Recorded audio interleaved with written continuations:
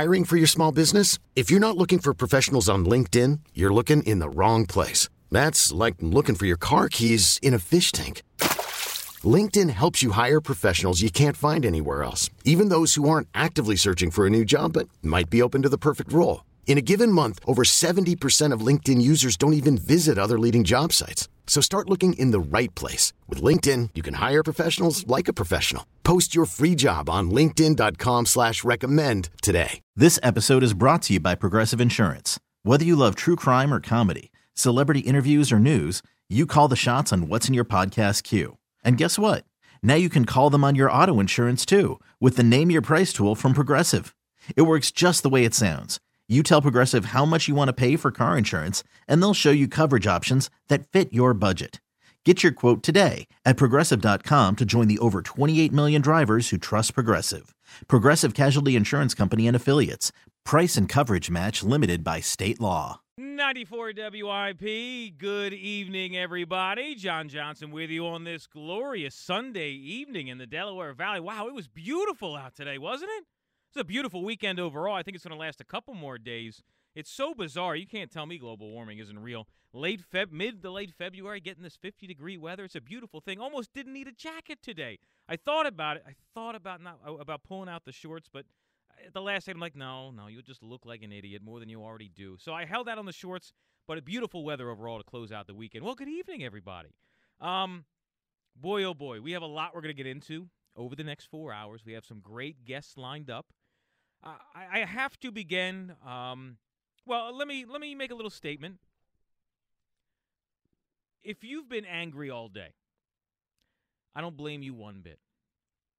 If you've had pent-up aggression all day, I don't blame you one bit. If you need to get it all out, this is the place to do it. Ladies and gentlemen, I think it's time we face reality. I personally have been trying to avoid it, thinking that, maybe things will change. There's something I'm not seeing. Maybe I'm being a little too reactionary after each and every game, that, there's still plenty of time left. Trying to have, at times having that glass half full. We complain a lot, but thinking it's all right, things maybe aren't as bad as I'm making it out to be in my own head. Something just hasn't clicked yet, and, but something? I think it's time to call it like it is. And I think the basketball team in this town is full of posers. None of them are real contenders. They're just absolute posers, a majority of the players on that roster. Joel Embiid is a poser. For all the talent that man possesses deep down inside, he's like a pillow. He's nice and fluffy and soft like a pillow. No guts. Nothing deep down inside. That driving force when the chips are down. Shallow. Whatever adjective you want to use to describe it. That's what he is. And I hope he hears every bit of this. Granted, last night in Milwaukee, we know the 76ers were shorthanded just 5 minutes in as Ben Simmons went down, and things are not sounding very great right now. I'm going to get into detail about that, what I've been told. Tobias Harris probably isn't going to play tomorrow night. We saw him tweak his knee last night. He's going to get his lickings in a moment. But Joel Embiid, for all that trash talk, and I realize, you when you watch last night's game, you see how far and away better Milwaukee is than the Sixers. But I got news for you. If you're Joel Embiid and you come out and make the statement, I'm the best, I want to be the best, I'm going to be the best player in the world, and you put on a performance like you did against the Brooklyn Nets. The Brooklyn Nets, come on. And granted, even if Joel last night was peak Joel Embiid, they probably would have lost anyway because he had no help around him. However, a true superstar doesn't fold like a cheap suit when things start to unwind early in the second half of a huge game that last night's game was. They man up and they take over. They do everything they possibly can to keep their team in it.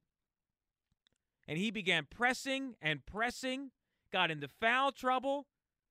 He resorted to rookie Joel. And it looked terrible. And a lot of times I will say, don't look at a stat sheet. Stat sheets can lie. Well, I'm going to give you one stat. 5 of 18. 6 of 7. The fact that Joel Embiid, after attempting 19 free throws against the Brooklyn Nets, the Brooklyn Nets, attempts all of 7 to slow things down, help his team out, stop Milwaukee runs. Embiid didn't do any of that. 5 of 18 from the field. That is not a superstar. And I realize he didn't have a whole lot of help. But if you are who you say you are, you need to show it in that type of game. And now we're going to hear, but his lower back's been killing him. You don't get the benefit of the doubt anymore. It's over with. You sign a max deal and you talk a big game, you got to man up and play like a superstar. And if you don't, you get criticized accordingly. And I'm getting to the point where I honestly wonder if this team can win a championship with Joel Embiid. Because if he doesn't have somebody behind him kicking him in the ass all the time, come on, Joel, you can do it, Joel. He quits. He gives up. And you don't pay somebody that kind of money to be that player. Nobody cares how talented you are anymore. What, because you beat the Nets? Give me a break. A team sub 500 without a true big man? Stop. The mark of a true star goes into a visiting team's arena and says, screw you, I'm going to take over this game and shut everybody here up. And he crumbled in the second half. It'd be one thing if he filled up the stat line. You're like, my God, Joel's doing everything he can, but he's got no help. It was everybody, including Joel. And I think it's time we take the gloves off with Tobias Harris. Tobias Harris is I've said it 1,000 times over since he was traded here last year. He is the consummate professional. Any question you throw at him, he'll answer it. He's honest about things. He can take it. If he's not playing well, he'll talk to you about it. He always makes himself available, which someone who's there, I appreciate. But when you sign that type of contract, last night was a prime example of why he was given $180 million. When Ben goes out, or even if he played, Tobias Harris needed to come through with big shots and didn't even come close to doing so. That's a huge problem. He tweaked his knee in the second quarter. I get it. He played through it. But guess what? If you're going to stay in the game, then you got to take the heat. If it bothers you that much, get the hell out of there. This is a huge problem. And boy, last night, if that wasn't the most prime of examples, look at the other side of the court. There is a player on the Milwaukee Bucks making nearly the exact same type of money, having the same type of role as Tobias Harris. The man's name's Chris Middleton. Chris Middleton scored 25 points, went 10 of 15 last night. Was huge for them in the second half. Hit those shots when Tobias Harris couldn't even come close to doing so.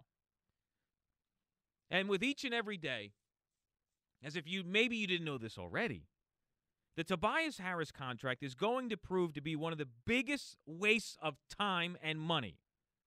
More importantly, time. Screw the money. It's not our money. Of time for every 76ers fan. And what makes it worse, almost everybody saw this coming. How on earth did nearly everybody see this coming and saying, whoa. They just gave Tobias Harris $180 million? Why? The guy's night and day. He's hot or cold. There's no consistency ever. He's not some elite defender. In fact, he's a subpar defender despite his best efforts. $180 million. Why? And if we saw this, how on earth did Elton Brand and his staff not see this? There was nothing more obvious. Then there's good old Al Horford, Grandpa, who has become not average, not even invisible, a liability on the court. He has hit a stage, and it has gotten progressively worse, where now he does nothing good, nothing average, but everything poorly. And one of the reasons that he was brought to Philadelphia, in addition to helping out Joel, relieve Joel, not worry about the sieve defensively when Joel's not in the game, but to help defend the Eastern Conference's best players. One in particular was Giannis. And you know that Giannis is going to get his. He's the MVP for a reason. Having said that, there are moments in a game where you say, boom, Al Horford, that's why he's here. Al Horford might as well have been a cardboard cutout on the floor. It was terrible. And as I'm looking and I'm trying to break down, and there's times where I'll rewatch a game and look at certain quarters and just focus on Al Horford, and I'm trying to figure it out. I refuse to believe that his game died in a single offseason, that his talent, that all of a sudden he's over the hill in a single offseason. He's not a pitcher. He's not a pitcher in Major League Baseball where one day they have it and then boom, it's gone. You see a gradual decrease. Al Horford didn't step down 2 steps. He fell down 5 flights. And he hit every step on the way down. He rolled down is really what happened. I refuse to believe that his talent is suddenly gone, that he's over the hill. He has to be hurt. He has to be. And whether the team's protecting him, and he says, don't tell anybody, I'll work through it, or vice versa, it doesn't matter. At this point, you got to come clean. If you're not healthy, you got to come clean. You're burying a hole so deep, you're never going to get out of it. Between Tobias Harris and Al Horford, these are going to be 2 horrendous signings that ruin a franchise for 5 years. And you know what?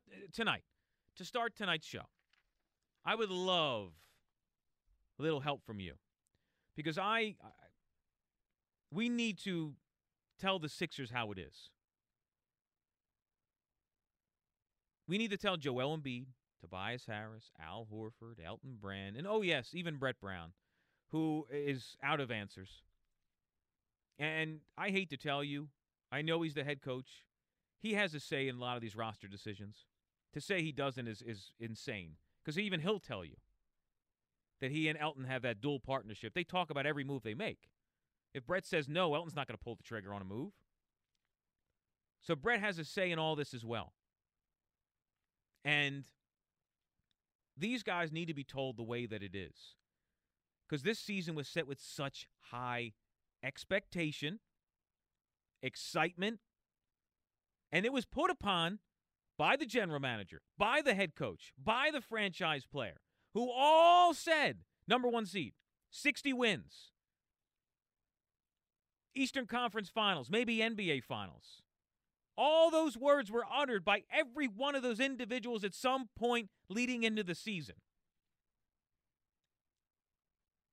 And I think the best way to do this, because this is the only way we can drive the point home,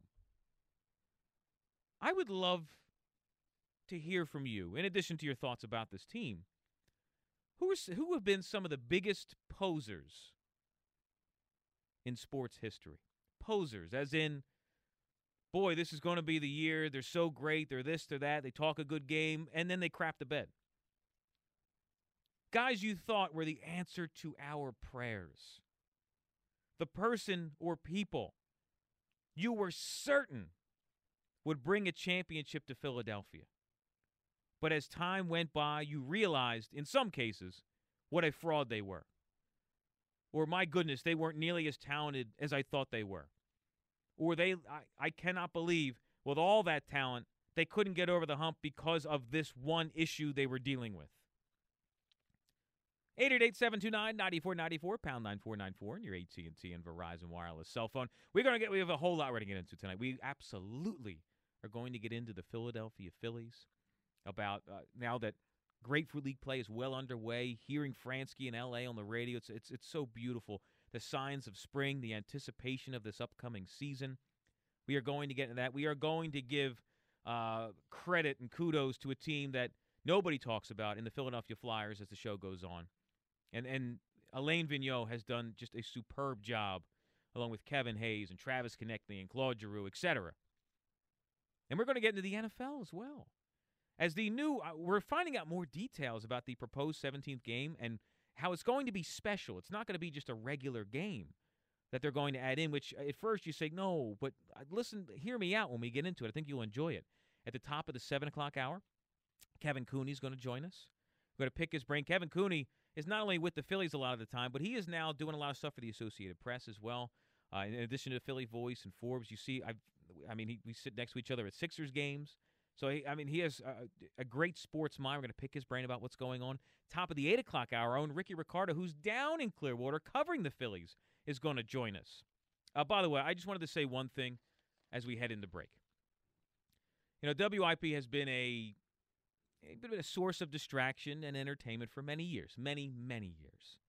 And as someone who has been able to share my thoughts and stories with you over the past 15 years, I hold my relationship with everybody who listens to WIP very dear. Every person who calls into the show, who interacts on social media, who gets involved in the text line, every person who has called in over the years, and we've built relationships, not just with each other, but with fellow listeners of the station. And I received word about a week ago, and I wanted to wait for the confirmation. I didn't have the ability to talk about it this week because I was filling in with the morning show, and I didn't want to, that's their show. I'm just filling in. This is the first time I've been able to, unfortunately, talk about this. But one of our great friends of the station and a regular caller, Mike from Westchester, unexpectedly passed away last week. He was only 53 years old. And, Mike has been a regular caller to the station for many, many years and was a great guy. I got the opportunity to meet and talk with him many times at different functions. And hearing about his passing has been, it's very hard to digest when, you don't see it coming and just, boom, just like that. So at the very least I could do for someone who was just such a great guy and listener of the station, the very least I can do is dedicate tonight's show to Mike from Westchester. Jason's going to be up next, and then you. 888-729-9494, pound 9494 on your AT&T and Verizon wireless cell phone. Our time, 6:22. Sports Radio 94, WIP 2020 Sports. I'm Ed Benkin. The 76ers are dealing with a pair of significant injuries as they get set for the game against the Hawks tomorrow. Ben Simmons left last night's game in Milwaukee. His back continues to be a problem. It flared up. He will miss at least one game tomorrow night. That is the game at home against Atlanta. Now, Tobias Harris is doubtful for tomorrow night. He is dealing with a knee injury. Sixers and Hawks tip off in South Philadelphia tomorrow night just after 7. Phillies down the Pirates today, 4-3 in Grapefruit League action. Jay Bruce contributed with a pair of RBIs. Also, Gene Segura got the Phillies started with an RBI in a 4-run first inning. Aaron Nola scattered 3 hits and did not allow a run in 2 innings. Phillies will play the Orioles tomorrow afternoon. To stream 94 WIP, get our podcast and all the latest stories in Philadelphia sports, go to the all-new 94WIP.com. 2020 Sports on Sports Radio 94 WIP.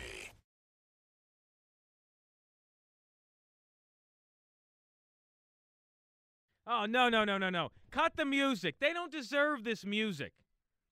After that performance last night, getting whooped the way they did in the second half, folding like the cheap suit, they don't deserve to hear the music. They don't even, no, Anthony Foley turns it up. No, they have nothing to be proud of at all. Ed Benkin's dancing to the song like they did something great. No, they don't deserve any praise right now whatsoever.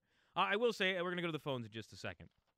I will update you guys momentarily on what's going on with Ben Simmons and how the fact that we don't know the full details yet is not a good sign.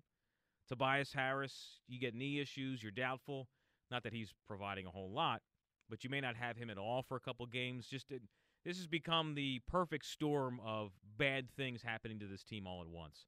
888-729-9494, pound 9494 in your AT&T and Verizon wireless cell phone. Jason in Newark's on WIP. Evening, Jason. Hey, JJ, how you doing tonight? I'm all right. Last night's game, man, it was it went from Yeah, frustrating to painful to you had no emotions at the end. Agreed. And I'm just like you. I'm here to set the record straight. Here's the way it is about with these 76ers, with this, quote, process, end quote. Here's the way it is. Ben Simmons, okay. Oh, everyone talked about how transcendent he was. He's Magic Johnson. He's LeBron James. You know what the difference between them two was? Talk to me. Both of those players knew how to shoot the ball. It's not that hard. Me and you could take a jump shot. You want to tell me this player who's running around Hollywood with Kardashian sisters and all this stuff, you can't pull up and shoot a jump shot over guys that are literally half a foot shorter than you half the time? And the thing is, Jason, it's not that he can't. He won't. That's what makes it even worse. Because he doesn't want to shoot it because he's not special. He's not hungry. He's already a star. Mm-hmm. Everyone told him he was a star, so he believed he was a star. Straight up. Now he believes that he doesn't have to do anything. Same with Joel Embiid. Oh, he's already a star. Everybody loves Big JoJo. Everybody loves him. Oh, look, he's smiling. All the kids love him. Look how great he is. He won't even hit the gym. You're a professional athlete.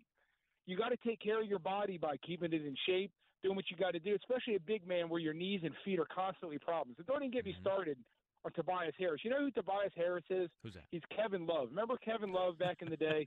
He was the big fish in the small pond in Minnesota Timberwolves. Oh, look at Kevin Love. He's dominant. He's the next great big player in the NBA. And what happened to him when he went to another team?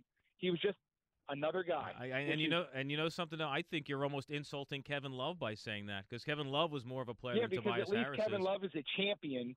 At least Kevin Love is a champion, which is more than I can ever say about any of these Sixers. And then the big coup de grace at the end of this, Al Horford. You know what Al Horford is? He's the biggest phony of them all. You want to know why? Because he obviously does not care to play with these young guys, whether it's apathy because he realizes that Simmons and Embiid do not want to elevate their level, or because he took a look in the mirror and said, you know what, I'm going to cash in one more time and just take it easy because really what's the consequences for him doing anything? They're not going to get rid of him. His contract is untradeable. Right. And he's guaranteed the money. Our basketball contract's guaranteed. He's pretty much guaranteed the money to just sit there and do nothing. Oh, no. He's no matter what happens, he will make a minimum of $97 million when all is said and done. It's it only goes to 112 with incentives, but he's guaranteed to make $100 million. And I'll close out with this. The process was a failure. It was a failure. It was a failure. You want to tell me you're trying to build to a championship? We are in no better position now than when we got rid of all these guys. Oh, we were tired of being the 5 and 6 and 7 seed back when Doug Collins. Well, guess where we're at right now? The 4, 5, 6, 7 seed, the same spot we were in with supposedly better players. Yeah, and the thing, Jason, thanks, man. You made great points. I will say the difference between what you're saying, comparing it to the end of the Doug Collins tenure and where we are now, this is 10 times more frustrating. And it's not just because there was the whole process and the build-up to this point, but because you know the talent that your two most important players possess. I mean, you know for a fact what Joel Embiid can be. And that's what makes it even more infuriating. You know what he can be.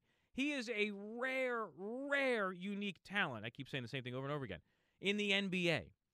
These type of things players like that don't come around. They're generational. That's what he is, generational. The problem is his mindset is that of a teenager. There are a number of instances over the years that have demonstrated his immaturity, and a lot of it is now being seen in the public eye because this team is expected to win now.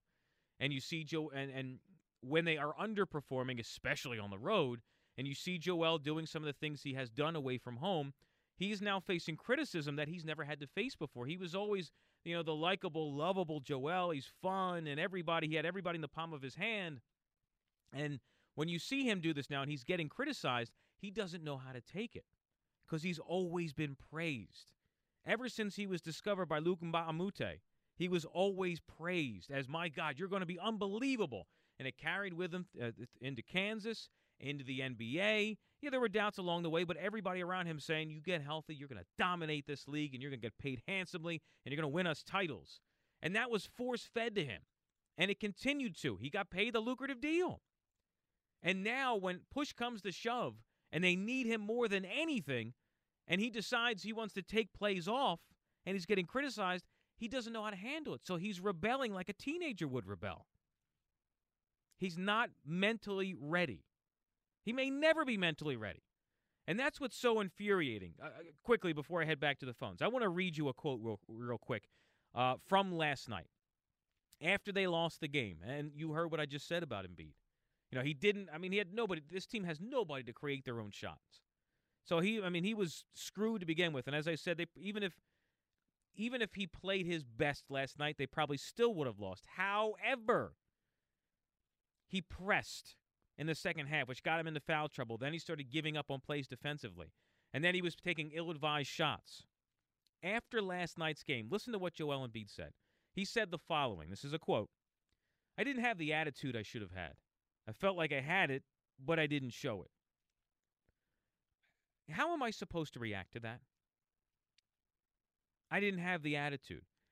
This is 48 hours removed from I'm the best player in the world. Because you manhandled the Brooklyn freaking Nets, a sub-500 team with old-ass DeAndre Jordan. And what's his name? Who I always forget his name because he's no match for Embiid. What's his name again? Jared Allen? Thank you, Jared Allen. Who's a decent player, but Embiid's got 50 pounds on the guy. See, this is based on the reactions that I shouldn't say the words that I'm now hearing from Embiid. I'm now having the serious doubts because Brett Brown has exhausted all options with him. Whether you like Brett Brown or hate him, of course, Brett's trying to win, and his relationship with Embiid has reached an impasse. Embiid is now costing his own head coach, the only one he's ever had, his job, and he clearly doesn't care.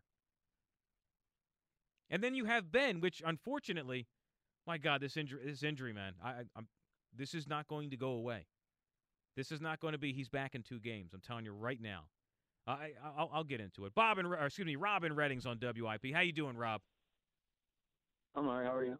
I wish I could be better. I wish, Rob, for one time this year, outside of Christmas, I could come on here and be so happy the Sixers had a monstrous win over a top team in the Eastern Conference at a pivotal point in the season. I mean, last night, Rob, this was a moment right there. This was a moment for the Sixers to say, no.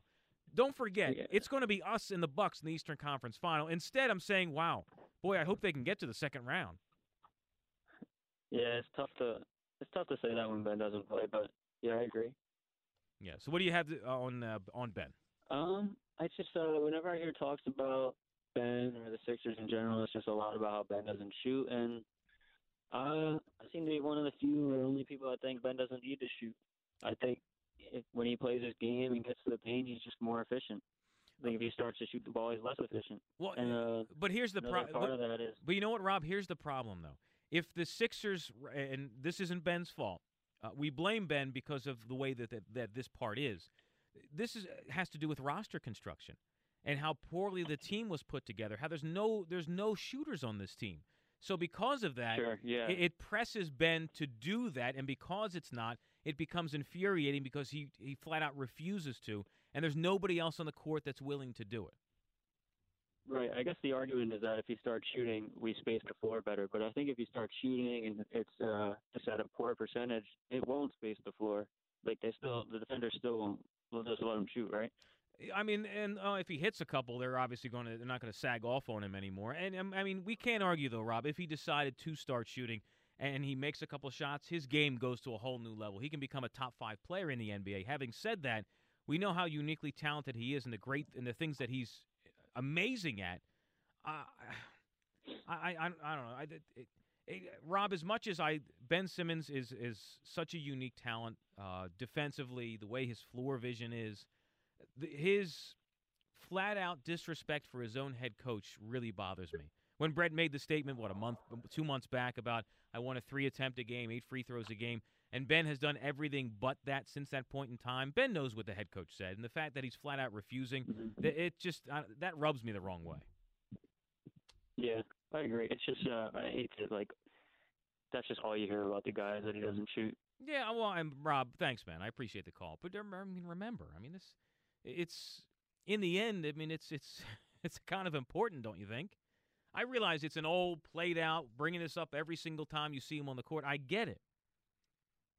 But when the team is constructed the way that it is, let me rephrase this a different way that I think this will make you may make you think a little differently. You're Ben Simmons, right? You see all the great things that we all know, the things that you're able to do on the floor. You see how this team was put together and how there's no shooters. You say, my God, thank God they brought back Furkan. Who would have known he would have been impactful at times?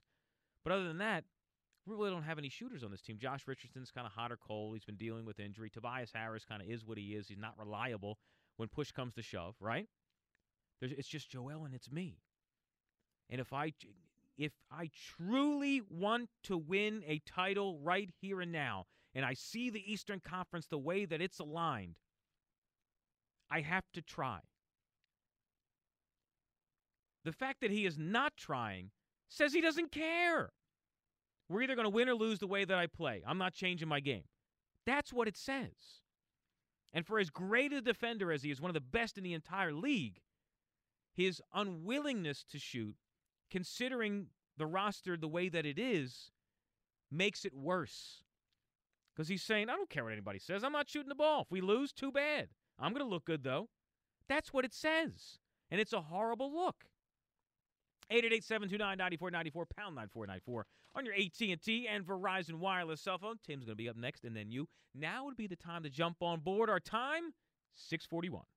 Sports Radio 94, WIP, 2020 Sports. Sponsored by the Casino at Delaware Park. I'm Ed Bank, and the 76ers are banged up heading to tomorrow night's game against Atlanta. Ben Simmons had an MRI on his back today. He is out at least one game. Meanwhile, Tobias Harris is doubtful. He is dealing with a knee injury. The Sixers and Hawks tip off at 7 o'clock tomorrow at the Center. The Phillies picked up a 4-3 Grapefruit League win over Pittsburgh. Gene Segura did his part of 4-run first. 2-1.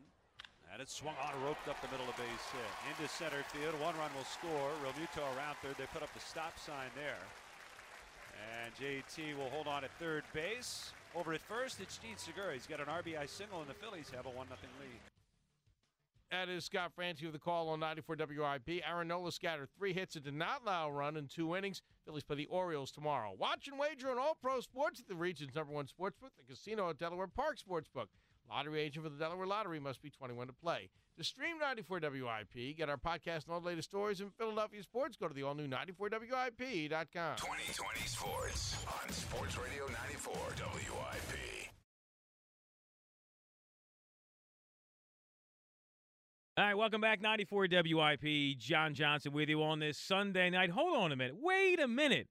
Is that Mitch Williams on the line? What's up, Mitch? JJ, what's happening, buddy? What's going on, Mitch Williams? You just happen to be driving around listening to WIP?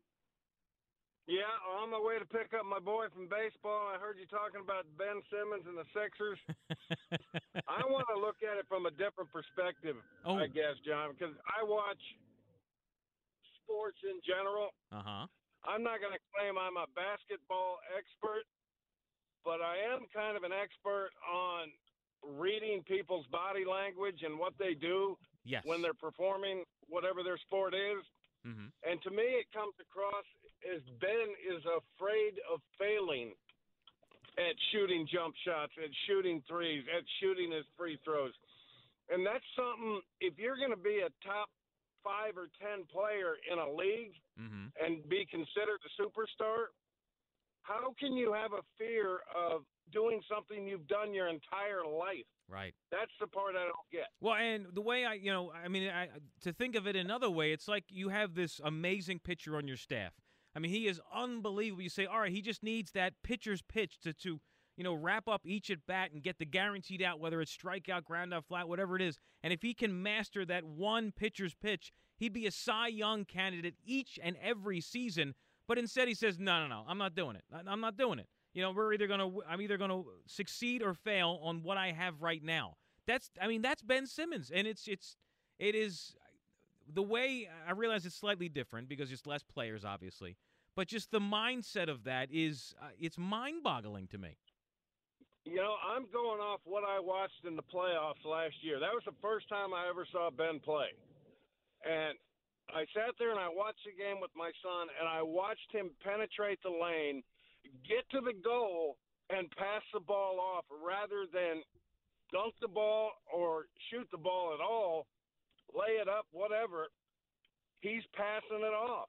Right. If you have a fear of shooting free throws, I mean, nothing for nothing, but my daughter shot 85% free throws when she was in high school. Very nice.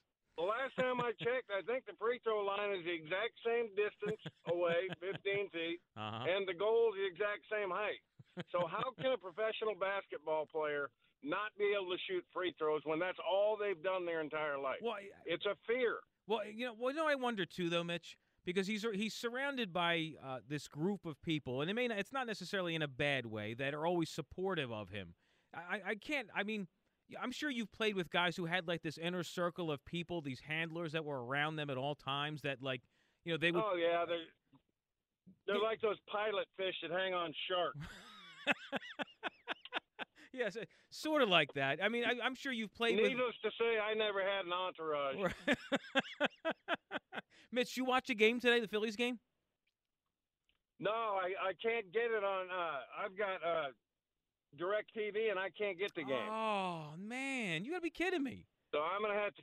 I have to come up with some kind of different TV package before the season starts. Yeah, you got to get it together with Xfinity and get that going. Let me ask you this real quick, Mitch, because I know you're picking up your son and all. Each and every spring, when that first Grapefruit League game came around, did you get excited going into it, or did you kind of dread having to go through that 25 to 30 game stretch? I absolutely loved it whenever somebody said we're playing ball. It didn't matter if it was spring training, if it was a pickup game, if it was baseball, I was getting excited about it. That's great to hear. Mitch, what's... I can honestly tell you, though, John, the later in my career I did not show up to spring training with my arm ready to go because I knew I had 6 weeks to get it there.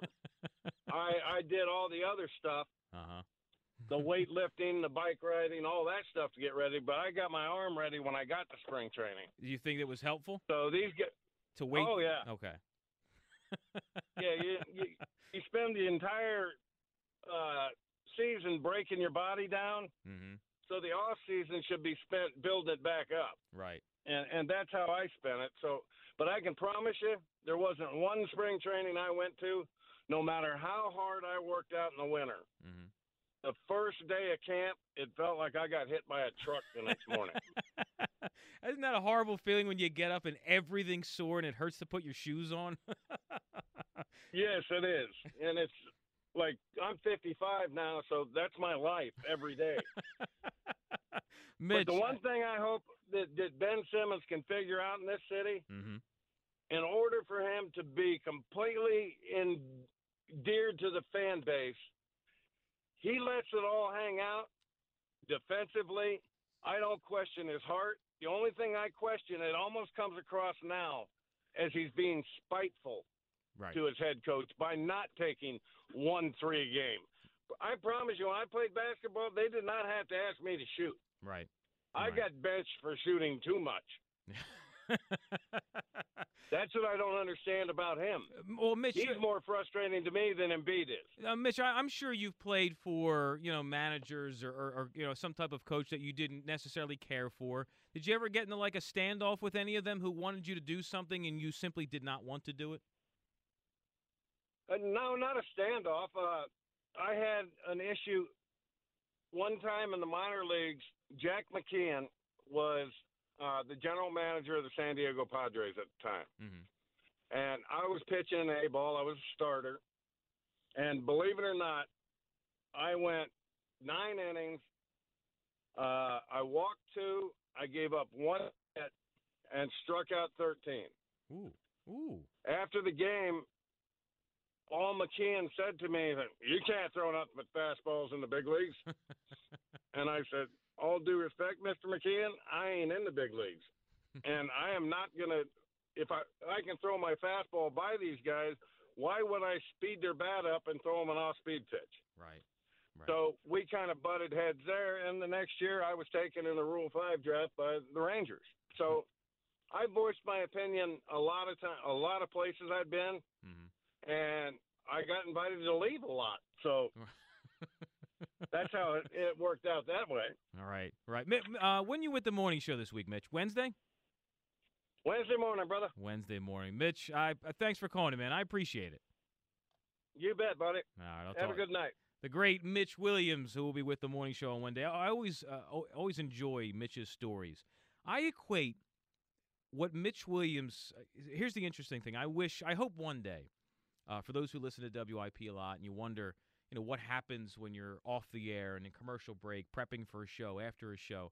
I'm hoping one day we can figure out something to get cameras in here and kind of give you the behind-the-scenes look. Because there are certain people who you work with. It's like this in every job, but our jobs here are very public, who are just so unique and different and give you perspectives and sometimes are very raw. Mitch is one of those guys. Like he and Joe Conklin. Granted, I realized, my goodness, one's an athlete, the other one's a comedian. But the Joe Conklin off-the-cuff, very raw, unfiltered, I don't care who's listening, is the funniest Joe Conklin of all. And the Mitch Williams, all right, the microphone's off. Can we have real talk? And I want to take this a step further. I mean, you learn so much, and many times it's hysterical. You learn so much about the game from Mitch. And, it's just, long story short, I hope one day we can come to some type of agreement to have cameras in here and say, hey, WIP behind the scenes, let's take a glance. Let's squeeze in. Tim's been waiting. Tim, I appreciate it, man. You're on WIP. Okay. Hey, John, great talking. I used to listen to you on the overnights. You were great on overnights. Thanks, Tim. The reason I'm calling is let's talk about what would have been if D'Angelo didn't take Tatum and get Fultz. Tatum's a stud in the NBA right now. Yeah. The Sixers upper management also, they passed on Bridges. They took him, and then they traded him for Zaire Smith, who never made anything. And then they could have had the Nova guy on Milwaukee, DiVincenzo. Yep. They passed on him, right?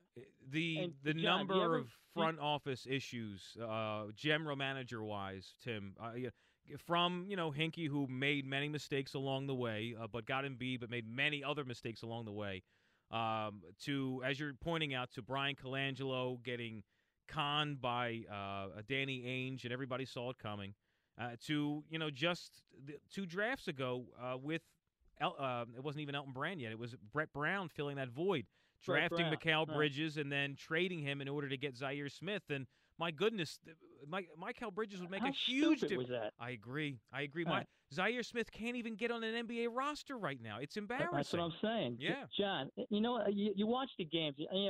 Embiid's a good player. I wouldn't call him inspirational, but he plays the game. When he starts getting beat down and double teamed and they start losing by double digits, it looks like he wants to pick up the ball, stick it behind him, and just walk home. This is my ball. I'm out of here. Yep. Do you get that? I do. Get it all the time. I do. There are, and it's always, and it's when it happens against a better team, which makes it, and that tells you even, and I've always been such a supporter of Joel, what makes him about to say even more painful.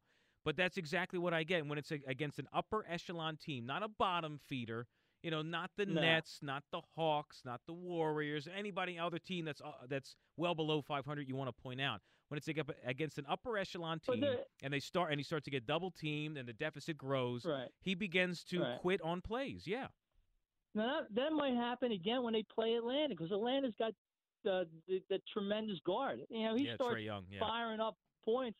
It's going to be, and he starts going downhill, and they start losing and getting double digits. He does the same thing. Yeah, it's very worrisome, and I mean, if you're an NBA player, you don't do that. You try to come back. You don't give up. It's just like waving the white flag. Yeah, it's professionalism. It's pride. It's everything you would expect a professional athlete to do, which is what makes it all the more frustrating. I agree, Tim. All right, Tim, I appreciate the call. 888-729-9494, pound 9494 in your AT&T and Verizon Wireless cell phone. On the other side, Going to be joined by the Coon Dog, Kevin Cooney, who a Phillies columnist for the Philly Voice, also Forbes magazine, and a little bit of Associated Press work. I've been sitting side by side with Kevin Cooney at the Sixers a lot as of recently, so we get to run the gamut with Kevin, a great sports mind. He's been in and out of locker rooms talking to players and front office members for the past 20 years, so it's always great to get his insight on not only what's going on with the Sixers, but his outlook on the Philadelphia Phillies. I also see him a lot at the Flyers, and just kind of run the gamut with him to kind of get us refocused for the week coming up. Don't go anywhere. Time 7 o'clock.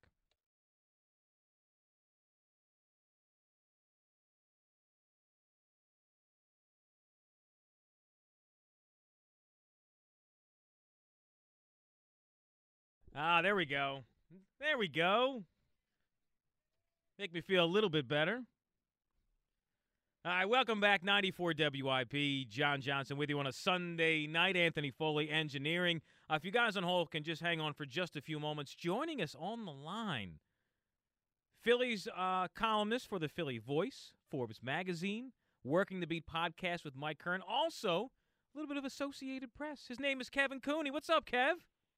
Hi, John. How are you? Oh, I'm okay. Just another interesting week goes by in Philadelphia sports. Some good, some bad. And, my goodness, I was just, talking about you, how, you went from covering the Phillies for 15 years to, really opening it up and covering a ton of things from the Flyers to a little bit of 76ers now and occasional Eagles. So we really get to run the gamut with you. So let's start with the Sixers. That's what we've been talking about.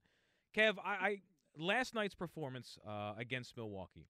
Yeah, I know Ben Simmons gets hurt and all, but I think although Embiid can only do so much when you don't have shooters around you, but it certainly seemed like he started to give up in that second half. Am I wrong in that assessment?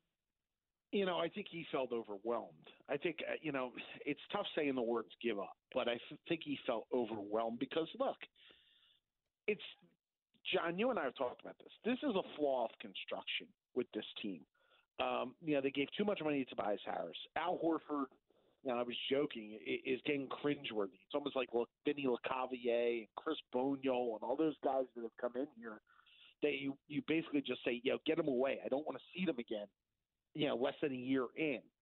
That's what Al Horford is at this point. And I think one thing that Embiid has done, and when he's talked about maybe – not having as much fun and all that, I think he's taken too much to heart. I think he feels like everybody's against him, that he pouts a lot. And I think that's one thing that he has to grow up from.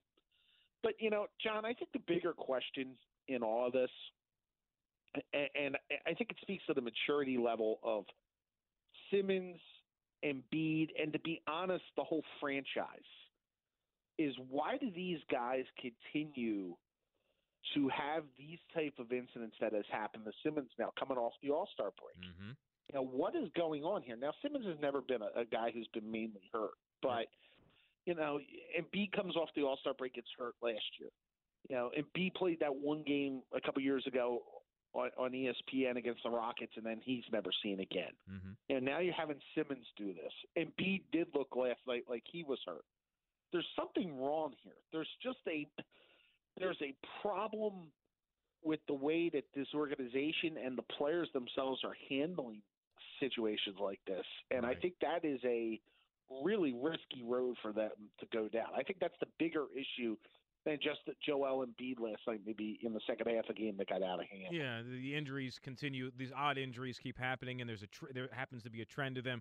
Let me jump over to this. If we're not going to put Embiid and Simmons aside for a moment, Elton Brand and his staff, which includes, I think, to an extent, Brett Brown, signed two players to a lot of money, and neither one is not producing nearly to the level that the money he's making. The other one might as well be a cardboard cutout on the floor. Let's start with Al Horford. In my opinion, maybe I could be totally wrong. Maybe I'm trying to convince myself of this. I refuse to believe that his game has suddenly disappeared and he's gone over the hill in a single offseason. There has to be some type of injury that maybe he's hiding. What do you think's going on with Al Horford? I think he's in an ill-conceived system for him. And what I mean by that is, look, when you have Horford and Embiid on the floor at the same time, that's an invitation for any guard to basically just run right by them. Mm-hmm. You know, they are a team, and this is why I blame the system more than the player, although the player, certainly his performance has decreased just with age, it looks like, in my mind. But they're trying to win the 1988 NBA title. Yeah, no outside shooters. Very, very stilled, game. They're trying to physical teams, and bully ball was the talk at the beginning of the year. You can't win a title that way in this league anymore. You really can't. Mm-hmm. I mean, in the era with Golden State, and I get that, the good teams sometimes buck trends and find their own path and everything. I mean, this isn't the Sixers bucking a trend. This is like them, swimming upstream. Yeah. And they're meeting the resistance that you're expecting. Look, say what you want about Milwaukee and whether Milwaukee's built for the long term. The fact that Milwaukee does have legitimate outside shooters to complement Giannis is an example of it working the right way, where you're built around like a strong guy who could drive and be a force inside. The Sixers aren't that. The Sixers are just everybody, get in the paint, including Simmons when he's healthy, and you just can't operate that way anymore in the modern NBA. Well, I'm glad you bring this up, because you talk about the perimeter shooters and the Milwaukee having shooters versus the Sixers not. Last night was a prime example of two players who were brought in to fill a very specific role, both making near identical contracts, one 5 years, 180, one 5 years, 178, Tobias Harris and Chris Middleton. Chris Middleton was huge for Milwaukee in the second half last night, finished with 25 points, where Tobias Harris, in typical Tobias Harris fashion, he had an off game. Granted, he did hurt his knee, but he stayed in the game. So if you're going to stay in the game, you have to produce. Maybe many are reluctant to properly criticize Tobias Harris because he's a nice guy. Should we be, really, I don't want to say giving it to him more, but, I mean, he's making a lot of money to be something he's not. You're saying this, and I'm drawing back to my days with the Phillies, and I'm going to use this example of Bobby Abreu. Bobby Abreu was a good player, but you couldn't build your franchise around Bobby Abreu, and you had to know in big moments what Bobby Abreu's limitations were. Right. I think it's kind of that way with Tobias Harris. I think that, they overpaid him, and he's not a guy who really you could count on if you lose one of your stars. And, at this point, I can't blame Tobias Harris for the salary that Elton Brand and Brett Brown and Josh Harrison and company paid him. But, this is just the limitations of what the flawed construction of this team has been. Yeah. Yeah, just poor decisions made by the front office overall and the roster construction. Kevin, let me jump over to the Phillies a little while we have time. And by the way, one more before you get into that. Uh-huh. John, and you're down there a lot more than I am. They have the air of a team that believes they've actually done something. Yeah. And that's a major, major problem, I think. They haven't won a division yet. I mean, this is what they have to really come to grips with. They haven't shown anything yet in their banners of what they've done. I would agree. They act like they've won something they haven't, and quite frankly, saying I've gotten to the second round doesn't mean squat. It means you're just like most teams in the NBA who've done it and have never gotten further than that. You're right. There's that air of accomplishment when there is none. Now, with the Philadelphia Phillies, I'm trying to figure out. And, we have 28 or 29 more Grapefruit League games to play before they even head up north. But we're only 2 games in, but I'm trying to figure out, as they, get into the heart of the Grapefruit League schedule, who we're going to see the most of at second base and who we'll see the most of at third base. How do you think that might play out? I find it interesting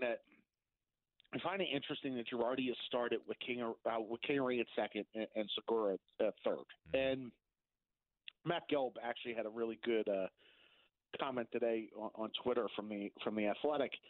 And Gelb's comment was, one of the benefits of having Segura at third is the fact that when you do an extreme shift, basically Segura's playing short and it's his old position.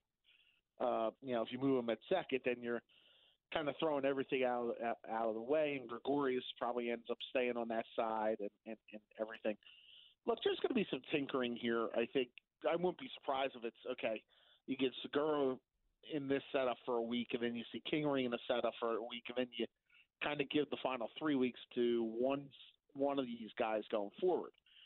I think their best option is to leave Kingery at second. Mm-hmm. I think Kingery is the guy who is more vital to their future. He projects better at second base.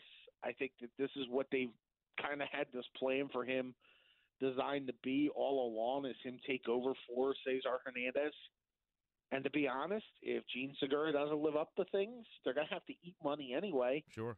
And so what they'll have, it kind of makes it easier to just put Alec Bohm there, and you're not rotating as many pieces away because you're not going to get rid of Kingery.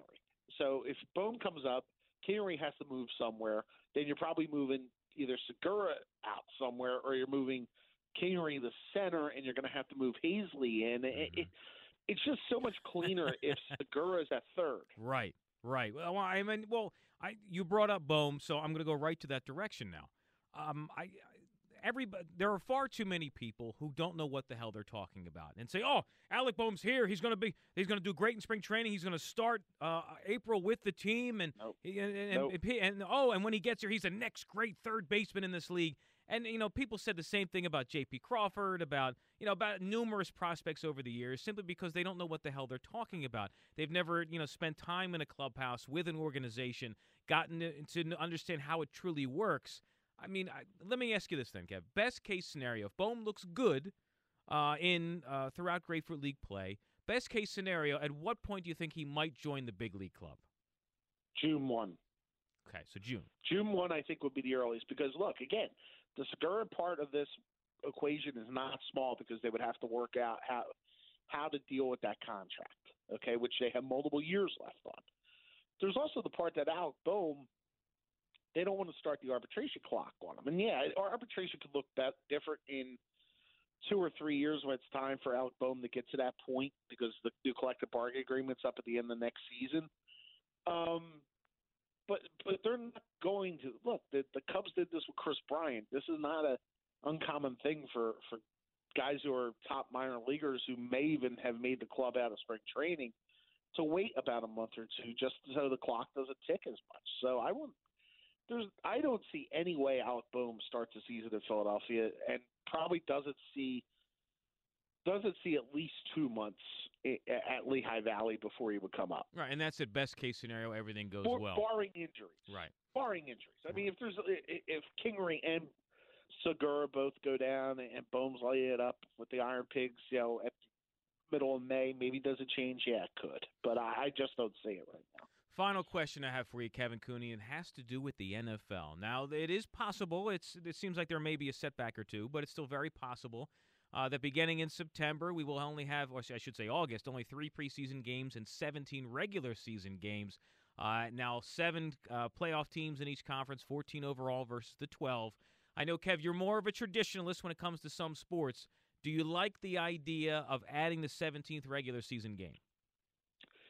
And the next time the NFL talks about, player health and everything, just turn the channel. I mean, because seriously, how many starters play more than 1 preseason game anymore? Right. Okay. If you combined all 4 games together, they play maybe 1 preseason game. Okay. So you're basically just knocking 1 preseason game off the top, making that a regular season game where the guys are going to have to play a full quarter anyway. The math doesn't end. The fact that they're looking at capping their salaries for that game, that it's supposed to be like $300,000 is the most that you can make off that game. Right. Come on. Yep. I think that's ridiculous. And if the NFLPA gives in on this one, then they'll stand for anything, really. And I just think that there has to be a line drawn, and the owners. If I was a member of the union, I would wonder why the owners want this. So badly. And the reason the owners want this so badly is they're coming up on television negotiations. They're looking to maximize the product, and they're looking to collect the most for themselves. not the players. Right. I totally agree. His name is Kevin Cooney, Phillies columnist for the Philly Voice, Forbes Magazine, Working the Beat podcast with a one Mike Kern, and, oh, by the way, Associated Press. Kev, if you, by the way, if you want to follow him on Twitter, which you should, at Kevin Cooney. Kev, thanks, man. Am I going to see you this week? I have nothing on deck before I head to Florida, so. Oh, must be nice. Real nice, Kev. You're going to... I'll be hanging out with Mr. Ricardo, I'm sure, one evening. Kev, thanks, man. I appreciate it. No problem, John. All right, 888-729-9494, pound 9494 in your AT&T and Verizon wireless cell phone. I will say, there has been new proposals that are, kind of being leaked out there in terms of adding that 17th NFL regular season game. One, I think I don't like. I think I love it, but hate it in the same breath. I'll explain why on the other side. 888-729-9494, pound 9494 in your AT&T and Verizon wireless cell phone. Now would be the time to jump on board. Our time's 7:21. Sports Radio 94, WIP, 2020 Sports. I'm Ed Bankin. The 76ers are banged up heading into tomorrow night's game against Atlanta. Ben Simmons had an MRI, and he is out for at least one game. Meanwhile, Tobias Harris is doubtful as he deals with a knee injury. The Sixers and Hawks tip off at 7 o'clock tomorrow. The Phillies picked up a 4-3 Grapefruit League win over Pittsburgh. Gene Segura did his part, as did Jay Bruce in a 4-run first. 3-2. Count is full on Jay Bruce. And it's swung on and hit deep down the right field line towards the corner. That ball will be in for a hit. It bounds against the sidewall. It stays in play. Both runs scored. Jay Bruce jogging into second with a 2-run double. And the Phillies have an early 3-0 lead. That is Scott Fransky on 94 WIP. Aaron Nola scattered 3 hits and did not allow a run in 2 innings, while Jay Bruce did his part with a pair of RBIs. Phillies play the Orioles tomorrow. To stream 94 WIP, get our podcast and all the latest stories in Philadelphia sports, go to the all-new 94WIP.com. 2020 Sports on Sports Radio 94 WIP.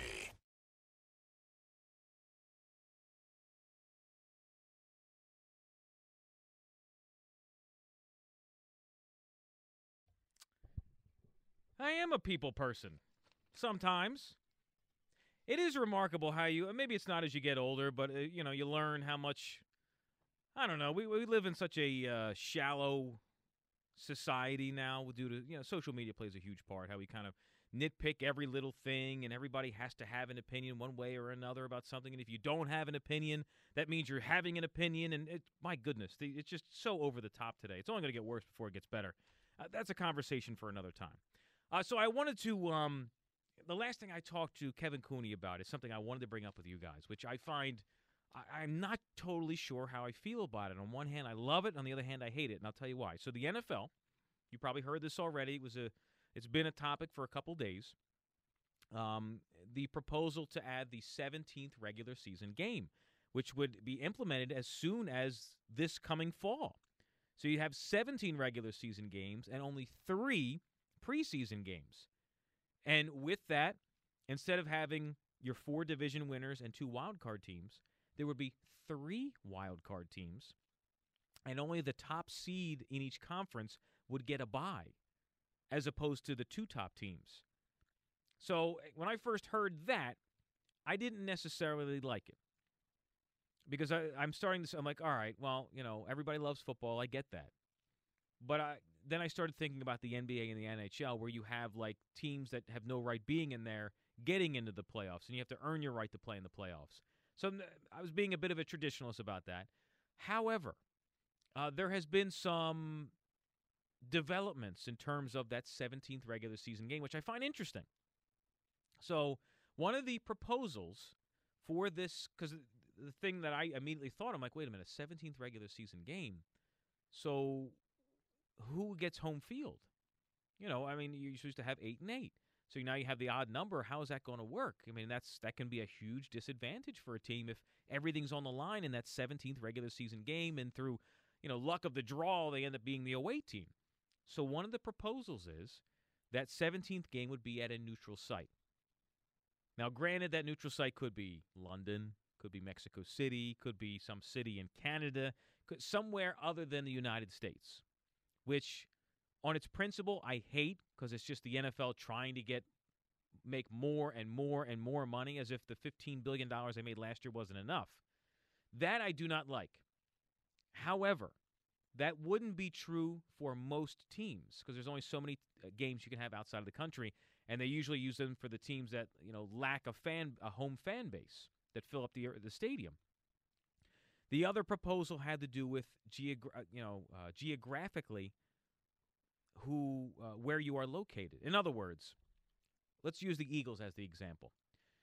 Under this proposal, the 17th regular season game, not necessarily that it would be the final game of the season, but the 17th game itself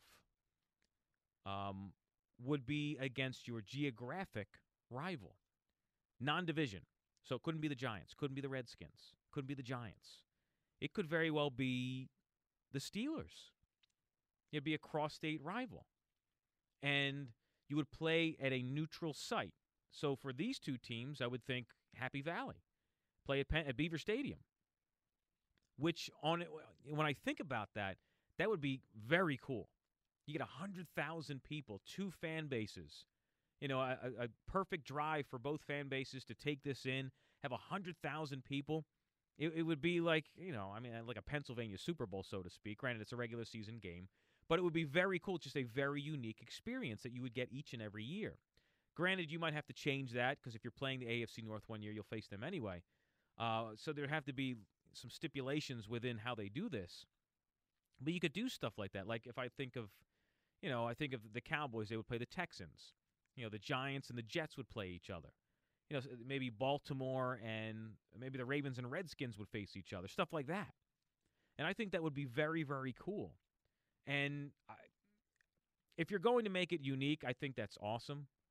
And I would love the build-up to that. I mean, it would be like a miniature Super Bowl, albeit it's a regular season game. There'd be a huge build-up to it.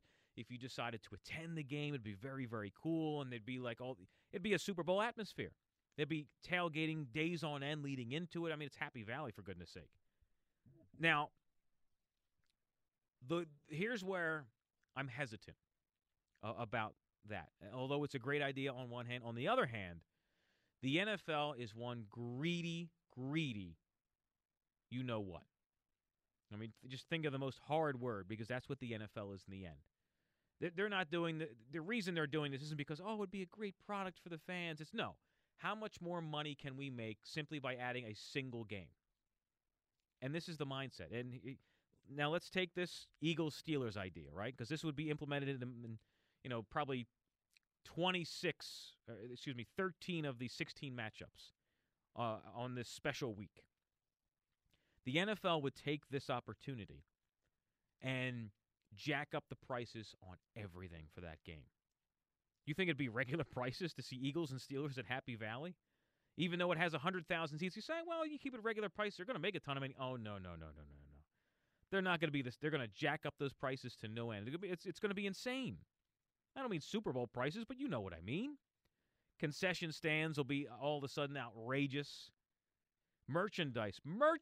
Oh, unique, once-a-year experience. Buy the T-shirt, buy the hat.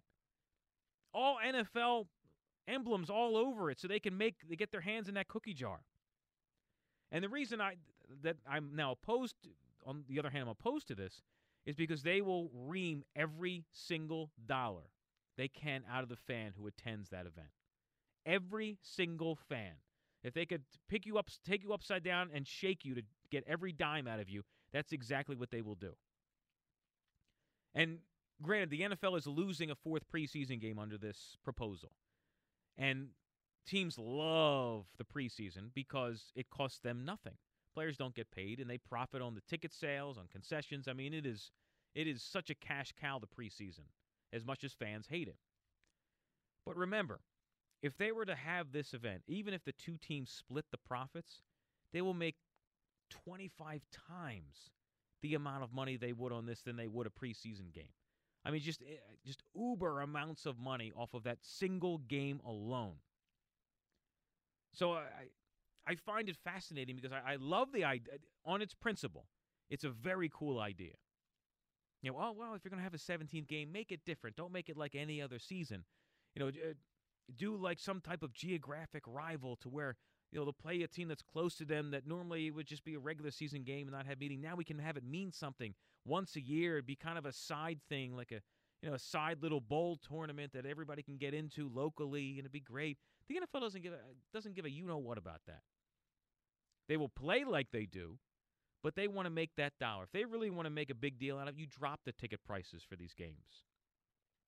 Because you know darn well, wherever these neutral sites are, it will be more than the 50 to 60,000 seat stadium that most NFL teams play in. They will find whatever college stadium is nearby that holds as close to 100,000 as possible in attempts to fill that bad boy up. So if they are going to do that, and they are going to make even more money already, they have to help the fans out. They have to lower ticket prices because you're still going to make a ton of money. I say that like it's going to happen because the NFL does not care. Every fan could say, I can't afford it. They'd say, well, too bad. Find a way to afford it. We're not lowering any prices because in the end, it's still a business.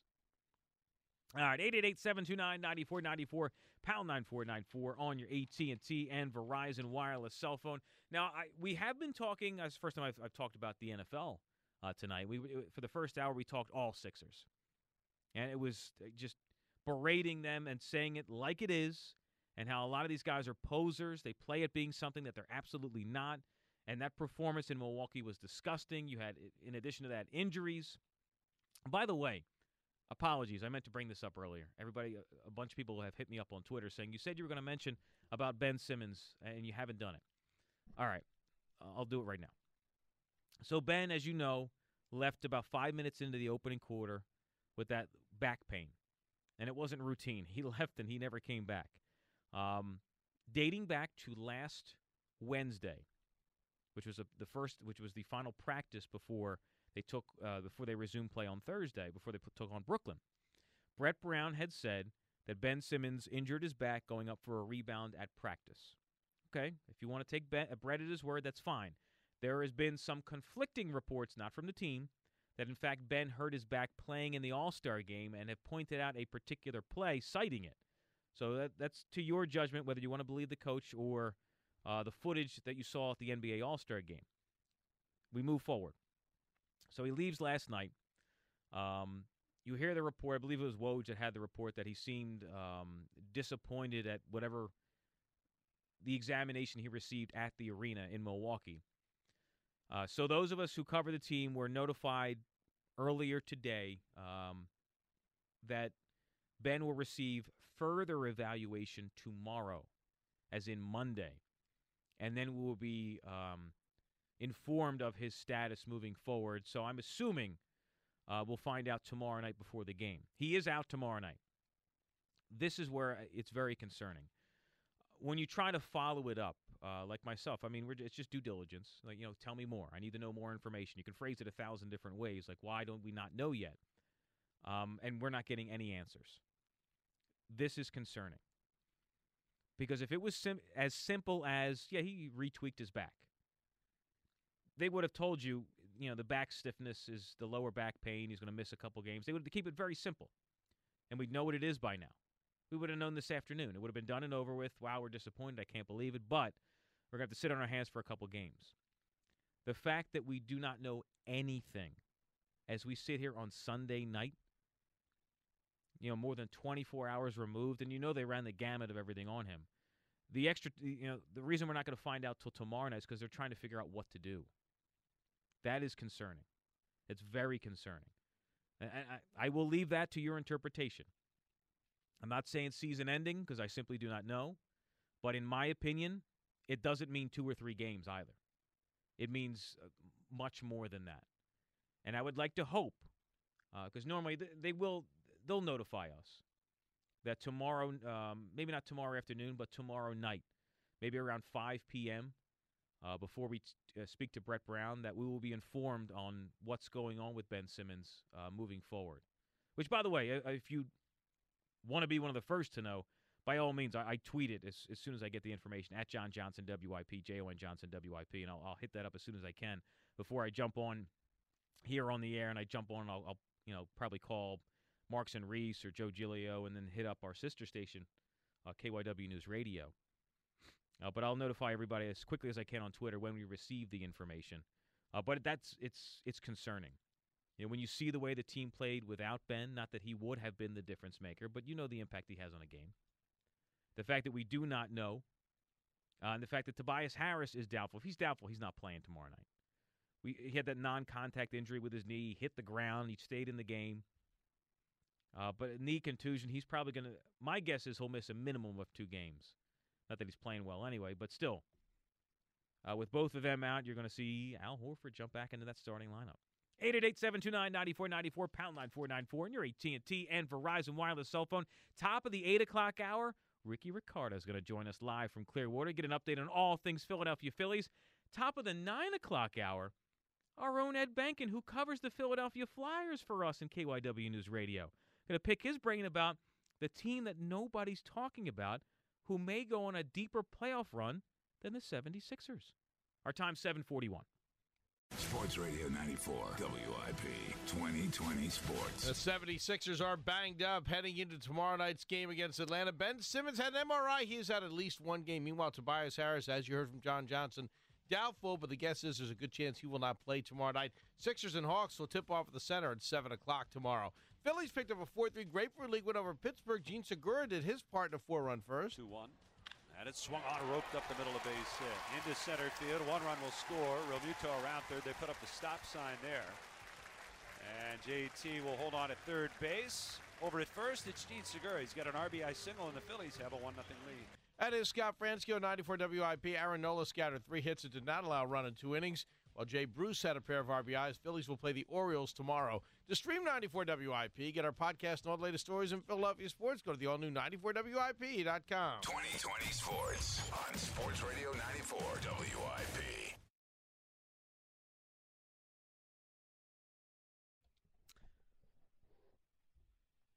Sunday night in the Delaware Valley. Welcome back. John Johnson with you.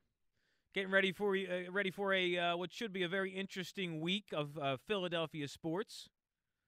Phillies now in the one thing it's so great about spring training. Although baseball can be very long and exaggerated at times, once it's gone, you don't realize how much you miss it until it's gone. In terms of you have a game every night. Every night, no matter what day of the week it is, you have a game to watch. Spring training's not the same. It's all during the day. I get all that. But it's wonderful from that sense to have baseball back, which is one of the things I did want to spend some time with you tonight. Top of the 8 o'clock hour, by the way, Ricky Ricardo is going to join us. He's covering the Phillies down in Clearwater, also doing a little bit of Yankees work as he is the Yankees play-by-play man. And I wanted to talk to you guys a little bit about the importance of the new manager. And there has been a lot of mixed reviews in terms of the impact, or I should say mixed opinions, on the impact of a new manager with this team. And because I've heard, you hear all the time, well, a great manager can make a difference at 10 games. And if I look at the Phillies last year, if they go from 80 or 81 wins to 90 or 91, that's a playoff team right there. That's a huge jump, with a different manager. And then I've heard others, and these are individuals who cover the team, who say, yeah, it's great, and it'll bring a different mindset. However, the players are the ones that have to, quite frankly, go out there and do the job. And I don't think, although the manager may be correct, the roster isn't, or the talent's not there, and therefore it may not make a difference at all in the win column, which it's so disheartening to hear, which is why I wanted to talk to you guys about this. In addition to get your opinion on what you think, whether you think it makes a difference or not, in terms of winning more games. So the only way I can relate this to you is through the experience I had covering Gabe Kapler. Like, for those who don't know, like, as soon as the Sixers season ends, boom, right across the street to the Phillies, where you're in there all summer and some of the fall. So the Gabe Kapler experience was, as you'd expect, he wasn't a bad guy. He was just so different and odd. And from a managerial standpoint, he was horrible. Absolutely terrible. He was coined as this great communicator and relationship builder. I can tell you for a fact, he was the exact opposite of that. He was I know what it's like to be a player. You guys can manage yourselves. I'll let you guys take care of it. I'm going to stay out of it, and I'll manage the games according to how they need to be managed. But you guys do your thing. No relationships, none whatsoever. And it was very obvious from the beginning to the end. In-game, strategically, I thought he was terrible. He relied too much on the numbers and not enough on the gut feel. And unfortunately, the handful of times he tried to go gut feel, he ended up making the wrong decision. So, I mean, it's Gabe Kapler was a very interesting guy. And I tell this story all the time. It's just to kind of relate how, different he was. And how players probably responded to that. So apologize if you've heard this before. I've talked about to Angela with this on the morning show. So there was a random time this past August. We're covering a Phillies game. And the way it normally works, let's say it's a 7 o'clock game at Citizens Bank Park. You'll go to the manager's office around between 3 and 3:30. It all depends. Like the clubhouse usually open from 3 to 3:30. You might talk to the manager before, talk to after. You go to his office. He has an office that's right across the hall from the clubhouse where the players are. And when you go in Gabe Kapler's office, it's a typical office. There's a couple monitors in there. He's got a desk and all that. And then he has, there's some artwork on the wall, and then there's a couple picture frames on the wall. And Gabe was so unique and so odd and so different. Gabe, married guy, he's got kids. It's your office. You can decorate it as you want. So rather than have, the pictures on his wall, which were right next to his desk, you'd think, he might have his kids or him as a player or something along those lines, something personalized to him. Well, he had stuff personalized to him, but not in the way you think. So the picture closest to his desk, which was literally right above his desk, when you look in there, it was a picture of Albert Einstein, which he put in there. And the reason, not only is it just different, like he had one of Gandhi, one of Nelson Mandela. These inspirational people that helped him. What made it become odd is as I'm pointing out this random game in August, and we're in his office. It's the typical pregame, ask a couple questions, stuff you're going to use for that night to either write about or talk about on the radio. And I asked him a question about his managerial style. To be honest, I can't remember the exact question. And it was one of those make you pause and think before you answer type of questions. So what he did was when I asked it, he paused and he said, And then he turned and he looked at the picture of Albert Einstein and then looked back at me and answered. But it was the most odd thing I had ever experienced. Like, he looked to the picture of Einstein for inspiration to answer the question properly. And normally you'd say, well, maybe it was just, he was just staring with a blank stare to kind of get to think about the question. No, it was very purposeful. And it describes Gabe Kapler in a nutshell. Just very different. Not a bad guy, but different and a horrible manager. So we move forward now to Joe Girardi. And there is this mixed opinions on the impact the new manager can have. Now, granted, think about how I just told you how Gabe Kapler was. And you think if he's with that, like that with me, some random guy covering the team, imagine how he's like with the players. And you've heard the stories throughout the season of different things of not communicating, so on and so forth, in addition to not managing correctly in game. So you enter Joe Girardi. The man's got a resume. Not only did he play the game, he's got a resume as a manager. He's got a World Series crown, World Series ring. He's been in both the dugout, on the field, and in front of a microphone as a member of the media at one point. So he knows all different phases and how to handle everything properly. So if you're a player under him, you're like, my God, this guy, I soak in every word he has to say. He's been there and back. He understands it. If I follow his directions at the plate, at the field, in addition to his staff, of course, and manage the media according to how he might suggest if I asked him, we're going to succeed. So that in itself, I think, is a huge difference from when Gabe was here. Another thing is this. A lot of people don't realize, because you're looking at it from a different point of view, it's nobody's fault. It's one thing that I never picked up on until I was there. This will be, I think, my 8th season covering Phillies baseball. until I was there regularly that it really hit me. For baseball players, even though you're getting paid life-changing money to play a kid's game, I mean, it truly is. To simplify it down to that, that's what it is. However, when you're in the moment and you're in the midst of a grind of 162 games and maybe more, it's really 192 if you count spring training. When you're playing from February till earliest October, that's 8 months of baseball, 5 to 7 days a week. It can wear on you. And I know you're saying, well, so what? I work 5 days a week, 6 days a week. Hold on. It's a little different. Of those 8 months, you're traveling for 4 to 5 of them. And you're away from home for 1, 2, 3 weeks at a time sometimes. And you're living and breathing baseball. This is your livelihood.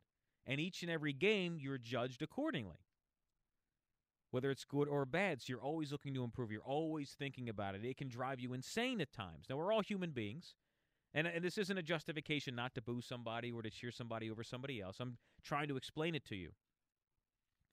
This is where the importance of a manager makes all the difference.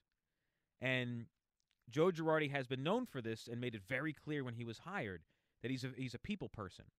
He likes to build relationships with players. Because when you're in that grind of a season, you see your teammates and your coaches more than you see your own family, for 6 to 8 months a year.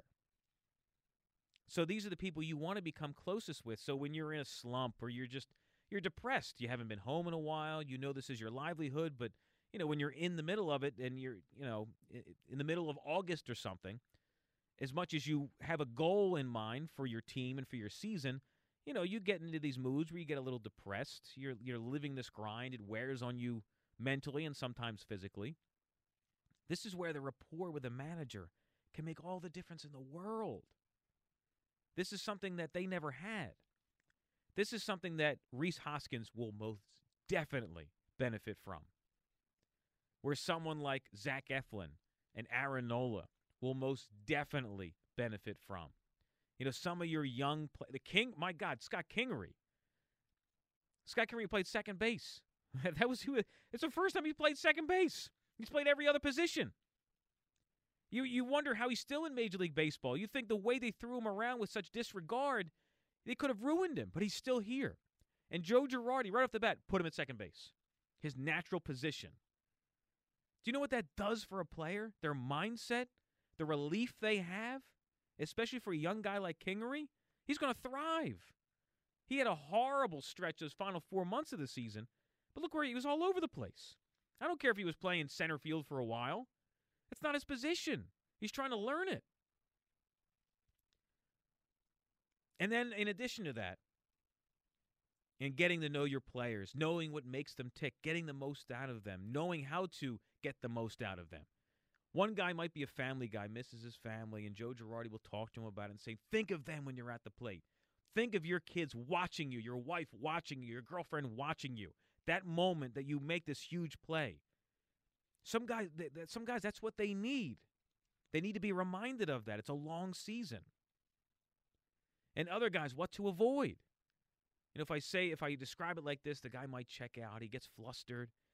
Knowing your players, it goes such a long way in any sport, and more so in baseball than any other. And then one other thing. We're running a little behind here. Ricky Ricardo's going to join us. The use of analytics and combining that with feel for the game, the gut feel. As you know, Gabe Kapler, boy, he loved those analytics. But he used them way too much to make every decision. And you can make that argument, numbers don't lie. Yes, they do. Because there's a massive variable in the human being mixed in there that you can't quantify. And that everybody's different. Guys tick different ways. Guys get flustered different ways. You can't look at a guy and put a number to him specifically, depending on the mood he's in, the streak he might be on. It all varies. Gabe never considered that. And that's where Joe Girardi's combination of using those numbers combined with the gut feel, I think are going to go a long way.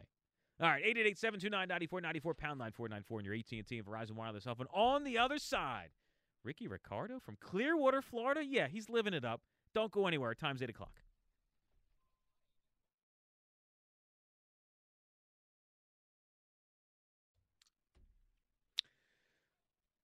And while we are here in the Delaware Valley, Philadelphia area, watching our Phillies from hundreds of miles away, jealous, our own Ricky Ricardo, who is covering the Phillies down in spring training, and not only just the Phillies, but of course the Yankees, as he is their play-by-play man in Espanol, is vasking. I imagine he's poolside right now. Let's jump on the line here with Ricky. Ricky, what's up? Ricky, where are you right now? Would you like me to go out to the pool? I'd be more than happy to.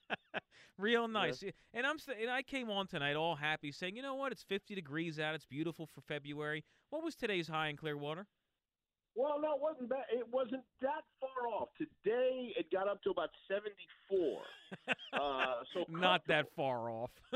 Yeah, no, comfortable. You know, let's be honest here. We've had days in the last couple of weeks since training camp started. We've had days where it's been 86, 87. Yeah, it's hot. And there's been a couple of days last week during just a couple of days ago, as a matter of fact, on Friday, where the high was barely in the upper 40s. Ooh. So it has swung from one extent to the other, but in general, it's just been fantastic. It was a beautiful, perfect day for baseball today. 74 degrees, white puffy clouds.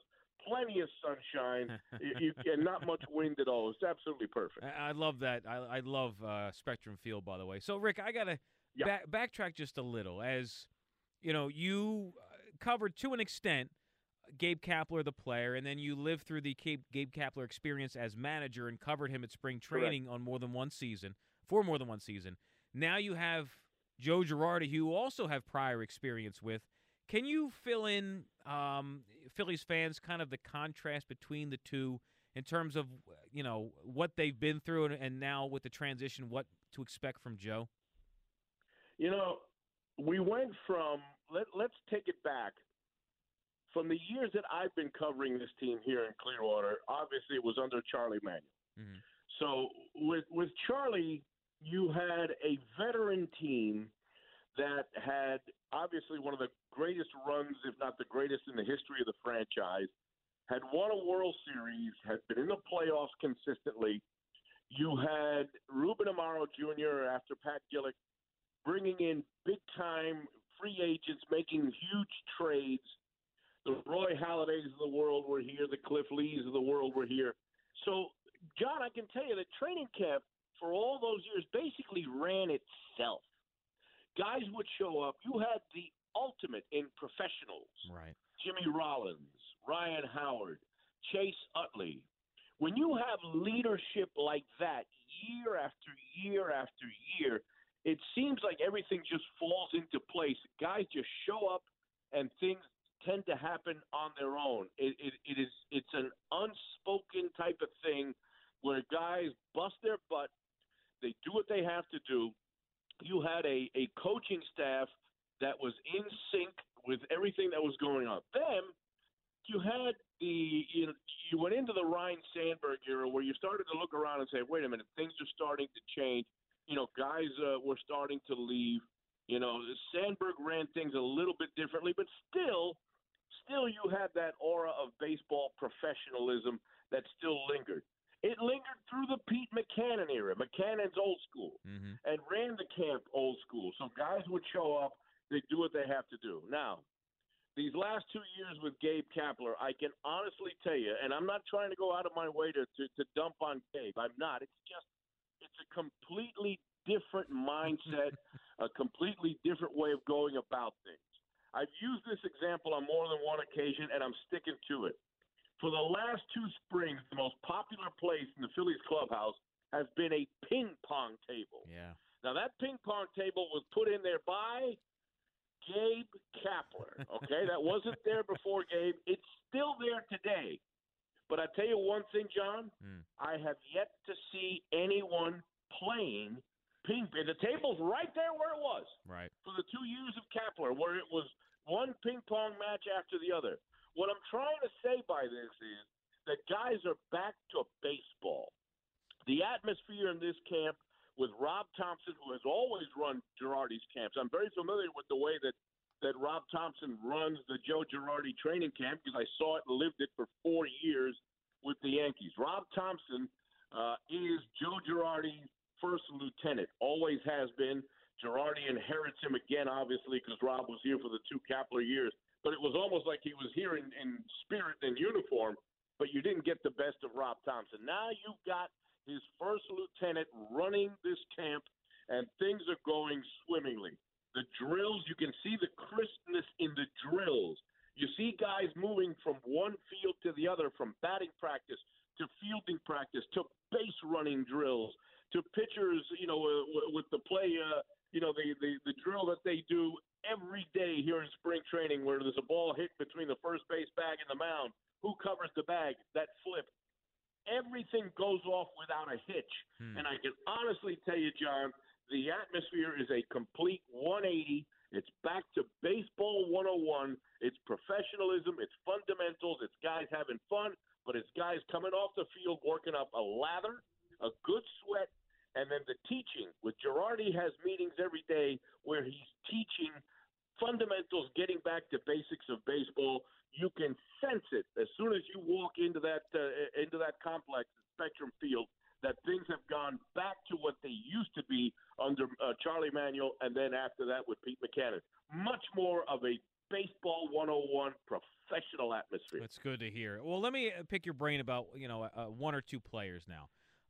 If you recall, towards the end of last season when things were falling apart and we're like, wow, I don't know what they're going to do roster-wise, and we think about guys that are potentially tradable, the only guy that may have value is Rhys Hoskins. And I would bite my tongue and say, I know Rhys is way better than what we've seen, that he's in his own head and he was being coached wrong. Now that we have Joe Girardi and his staff and a brand-new hitting coach, are you of the same belief that I was under, that Rhys Hoskins he's not what we saw last year, that he's a much better player? He was just kind of trapped inside his own head and, was getting conflicting styles of teaching. John, they were trying to reinvent the wheel inside the head of Rhys Hoskins. I'm convinced of it. You can tell where he's putting his hands in his stance this year. He's back to the Rhys Hoskins stance that was there when he broke the records coming up from AAA and hitting all the home runs and becoming, the big time player that Hoskins was when he first arrived. Last year, it's almost as if they wanted to take him to another level, and what they did was they really, like you said, they got into his head and he completely fell apart. But this year, you can tell that the new approach here, the hitting coach, your pitching coach, manager and coaching staff, they are letting guys get back to what they are good at, what they're comfortable with. Hoskins' stance is back to what it was before. You can tell he's much more at ease. Hoskins, for the last 2 years, I don't want to come off as saying that he got, maybe a little bit ahead of himself. But Rhys Hoskins, when he was still battling along with Dylan Cousins in the minors for a spot on the roster, and they'd come up and be minor league invitees to camp, was the most grounded, down-to-earth guy you'd ever want to see. Right. During these Kapler years, Rhys Hoskins, and John, you know this because you're in the clubhouse, Rhys Hoskins' personality changed. And then when he started failing, baseball is a game where, your failures are much more clear. They're much brighter than your successes. Right. You can fail 7 out of 10 times in baseball, and you might end up in the Hall of Fame. But Hoskins' failures were gleaming, especially last year when they tried to toy with his stance and the way that he approached, hitting in general. Right. Hoskins this year is back to being a humble, nice guy. It's almost as if he's done a complete 180 back to the original Rhys Hoskins of a couple of years ago. Right. Well, we're going to switch from Hoskins to a different position or positions in the infield. Scott Kingery has been thrown in almost he's played every position outside of his natural position, which is what he came up as a second baseman. They played him at second base. I guess they played him at second base to start great for league play, and it certainly appears it appears like that might continue, which is kind of really the question I have. Do you think Joe Girardi and we don't know for certain, but in your opinion, do you think Joe Girardi will continue to keep Kingery at second base as long as he can and put Segura at third? I do. And I'll tell you what was good today was watching Segura play third base. And Gene was happy about it. He was comfortable playing third base today. His comments afterwards were, hey, the more I play here, the more comfortable I'm going to get. Segura, and I've watched him over the years come up as one of those thin, kind of really flexible shortstops when he came through the Angels organization and then to the Milwaukee Brewers, and then he's bounced around a few teams. He was the typical build of a shortstop. Through the years, he's gotten stocky. Okay, He's a heavy side. He's put on some muscle, some weight, more power, but he's grown out of a shortstop's body the last couple of years. So obviously, in this situation, where I think Girardi realizes that Kingery is comfortable, as you know, John, I've been pounding the table and screaming for years, please just give Scott Kingery his natural position at second base and let him become hopefully the next coming of Chase Utley. And that's high praise, but I really think he can grow into that at second base. But what really, makes it clear to me that this might work, and Girardi's a smart guy, was watching Segura, at third base during the drills portion the last 10 days in a game today, and I look forward to watching Segura get more and more comfortable playing the hot corner at third base during the spring, and I think that will just make it a very natural transition for Girardi to leave Kingery at second. Right. Two more questions for you, Rick. One of the constant debates, or what fans are trying to figure out, and media alike, is the difference in the win column that a manager can make. And there are some, even those who cover the team, who have said, well, it's great he's going to instill a culture, but in the end, he's not the one on the field. So even though he's here, I can't see him personally making a difference in the win column. In the end, I don't think the talent is correct on the roster, on the roster, so on and so forth. And there are others who say, no, a great manager, in contrast from Kapler to Girardi, can make upwards of 10 more wins. Where do you fall in this debate? It's interesting because I watched Girardi with very, very talented Yankee teams, sometimes play to their expectations, and other times, maybe underperform and underwhelm a little bit through the years. In this particular situation with this team, I think Joe Girardi, where you're going to see the Girardi effect the most is guys who have had a rough go of it the last couple of years, where Girardi has come into this camp and said, I don't care what has happened here. I'm giving you a fresh, clean slate. For example, a Nick Pivetta, who obviously had a roller coaster year last year, mentally going down to the minor leagues. We know everything that happened with Pivetta. Girardi has told Nick Pivetta, I don't care what went on here last year. It's from now moving forward. You see Pivetta in another mindset. If he can pull off just a couple of those guys, if he can get Velasquez maybe to just focus on one particular thing, whether it's just throw as hard as you can for one inning and use that devastating, breaking pitch and the speed you've got on your fastball, and maybe develop him into another kind of pitcher. If Pivetta, who he was impressed with yesterday in his outing against the Detroit Tigers, develops this changeup that he's working on, then some of the guys that underperformed, the last couple of years, John, could finally start to take that step forward. That's where I think Girardi, look, you know what you're going to get with Bryce. You need guys like Reese, like Pivetta, guys that went backwards last year. You need them to start pointing in the right direction this year. That's where I think you're going to have the Girardi effect, and we'll just see how far it goes. This train went backwards, John, for the last 2 years. Yeah. It did. It went backwards. I think Girardi's job this season is to get it back to the center. This thing was moving forward slowly.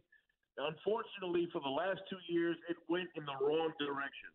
Before Girardi can get this thing into the black, he's got to get it out of the red, if you understand my analogy. Sure. He's got to get it to .0 and then take it forward. And I think Joe is working right now on the mentality of this team, telling them, look, nobody is expecting anything from us.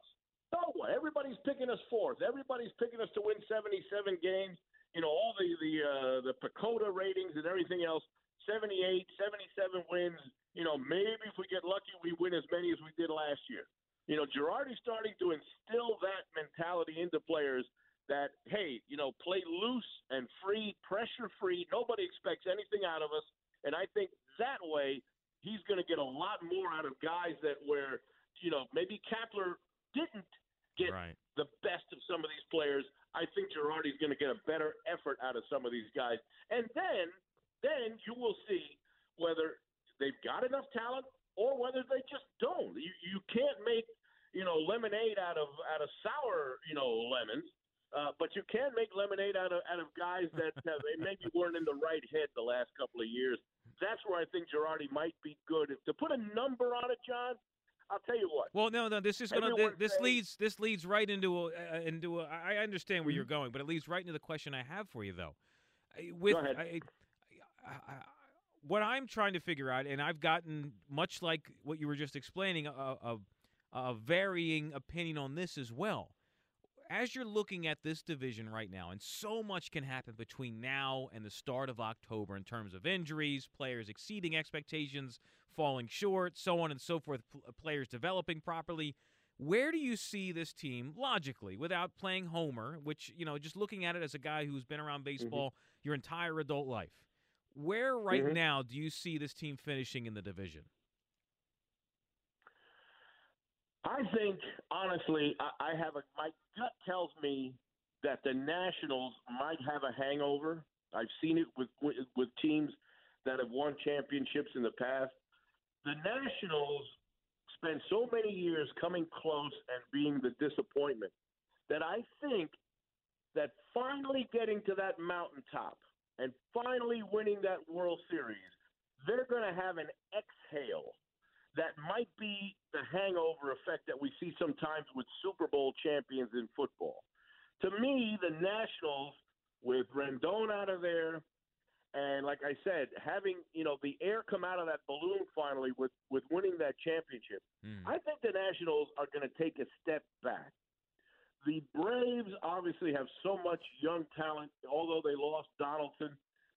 You know, they've re-signed the manager and the coaching staff. There's a lot of stability in the Atlanta organization, and they've got a player, which is something the Phillies, you know, have in Harper, but they don't have through their own organization. The Phillies don't have a homegrown Ronald Acuna who could be this year's MVP in the National League. Right. They had to go out and buy a guy like Harper. Right. But I think if there's one team that the Phils might take advantage of, if they take that hangover step backward to the Nationals, I can't in good conscience tell you that I put them ahead of Atlanta or the Mets. And the Mets is the team that worries me the most because, John, they have got incredible depth at starting pitching.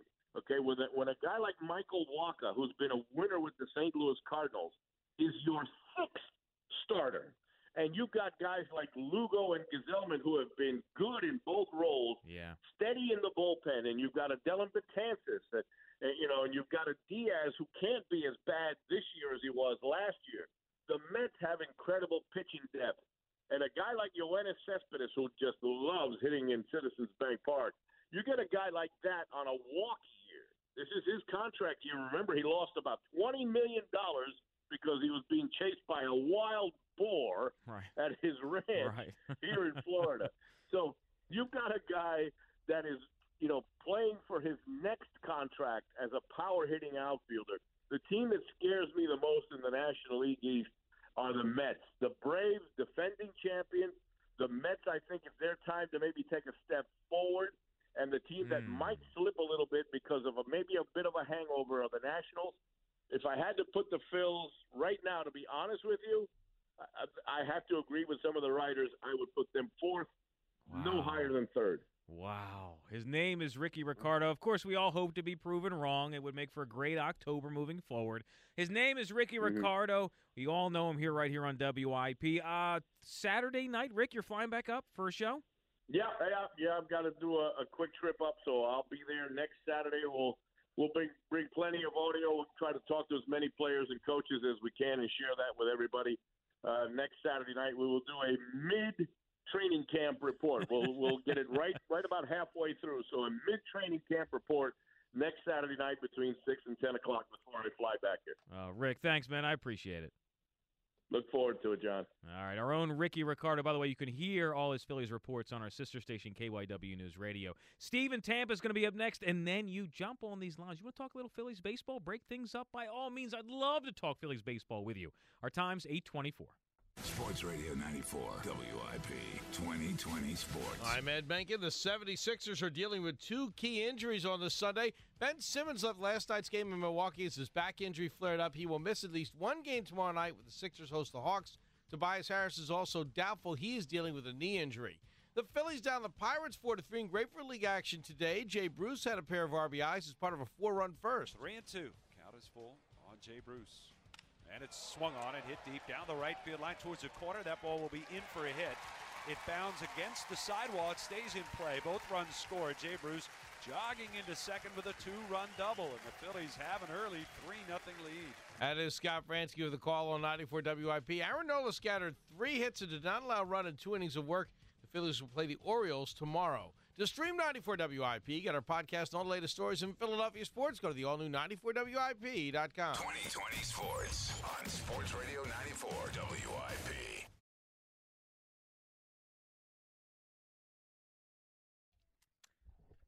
All right, thanks to Ricky for joining us for a few moments. Top of the 9 o'clock hour, the team that nobody's talking about that could very well make a deeper playoff run than the 76ers in the Flyers.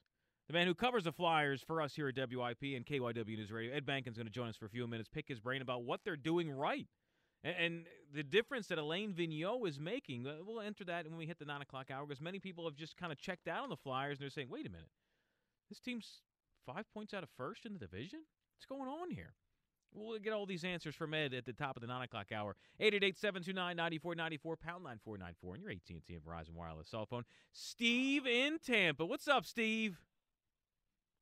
Well, good evening, John. How are you? Oh, same old stuff, different day, sort of. I'm watching the Sixers lose on national TV in a huge game. I'm shooting the breeze with Ricky, who's probably about 10 miles from where you're at right now. Did you meet up with Ricky at all? 7.5 miles. I'm going to I got the tickets when the Phillies come here to play the Yankees. Okay. And I'm going to meet them up there. Okay, nice. Very cool. So, because the Yankees Park's about 5 minutes from my house. And the Yankees play, it's not Dunedin. Where is it they're at? What's tomorrow? Where's the Yankees spring training facility? What is the area called? Tampa. They are in Tampa. Football. That's who. Okay. Who's it's across from the football field? Oh, okay. That's right. The Yankees are in Tampa. I'm thinking of the Blue Jays are in Dunedin. Who's in Lakeland? I got to remember who's in Lakeland. It'll come to me. That's right. The Yankees are in Tampa. Man, I always forget that. Right. I don't know. I forgot, Steve. I got a lot on my mind. I understand. Let me ask you, before we talk about the Phillies, we all know the disinformation that comes from the Sixers medical staff. How injured is Ben Simmons? It's a very good question, Steve. I would, although we don't know for certain, what I can say, and I say this as an educated guess, the fact that we have not received any information other than he's going to be further evaluated certainly does not sound good. Because as you recall, he sat this past Thursday night with lower back stiffness, which after they were off for 10 days. After they were off for 10 days, and Brett Brown says it happened at practice the day before. Which, okay, if we take him at his word, let's just go with let's take him at his word for now. So if that's the case, and he sat a couple days, and he came back, played all of 5 minutes, and then left the game and didn't come back. I know. If it was something as simple as he re-aggravated it, we're going to give him a few days off and reevaluated him. I think we would have heard that exact information by now, saying, hey, we're going to give him a couple days off and reevaluate him. The fact that we haven't heard anything and that he's going to receive further evaluation tomorrow certainly screams of something that will take weeks as opposed to days. Let me ask you a question, which I've been asking myself for a while. As a member of the media, can you talk directly to the doctors? No, we cannot. We do not have access to any of the team doctors. We've asked numerous times over the years, and the answer has always been no. So no, we don't have access to the doctors. If maybe is that the team rule or is it a law? Well, it's no. It's not a law. It's usually the team can kind of dictate. They can pass information along. They can, but it's up to the team to determine whether the media can have access to the team doctors or whether the team doctors are willing to speak to the media. Whichever the case is, throughout my 8 years covering the team, I've never had access to any team doctor. And you've asked, I assume. Oh yeah. There's, we can give you a statement, but we'll get you the general manager. We'll get Elton Brand in this case, and Elton's not going to talk about it until they have, until they tell us exactly what's going on, or they're willing to tell us. I know. The reason I ask you is they say, well, he's not playing Monday. Mm-hmm. But if it goes on for 2, 3, 4 games, doesn't the team, by league rules, have to tell you, hey, this is the problem? Well, they have to tell you no, they don't have to tell you that. They just have to, the way the league rules work, they just have to tell you, in advance that he's not going to play. And they do that for competitive purposes, not for media purposes, but you have to. For gambling purposes. Right, of course. And it really is. It really comes down to gambling purposes. And, teams and Vegas complains if you wait till the last minute to tell you a player's not going to play when you knew well in advance they weren't going to play. Having said that, though, Steve, I think we will find out more, I would say, around 5 o'clock tomorrow night. Really? Yeah, because Brett, they play tomorrow night, 7 o'clock. Right. And the way it generally works for a 7 o'clock game, we talk to Brett Brown right around 5:15. Right before he comes out, we'll get some information from their public relations staff. We'll get like an injury update, and they'll, give us a little more information on what's going on with Ben. About the Phillies, real quick, because I don't want to run out of time. Mm-hmm. I noticed in the box score, the pitchers are pitching either 1 or 2 innings in spring training, no more. Is that the way that Girardi is going to run when we get to the regular season, about not having a pitcher pitch relief 2 days or 3 days in a row? Is that why he's doing this? No. Well, remember, too, it's also the beginning of spring training baseball, so they kind of ease everybody in because you're still going to play, I forget the exact number of games, but it's close to 30.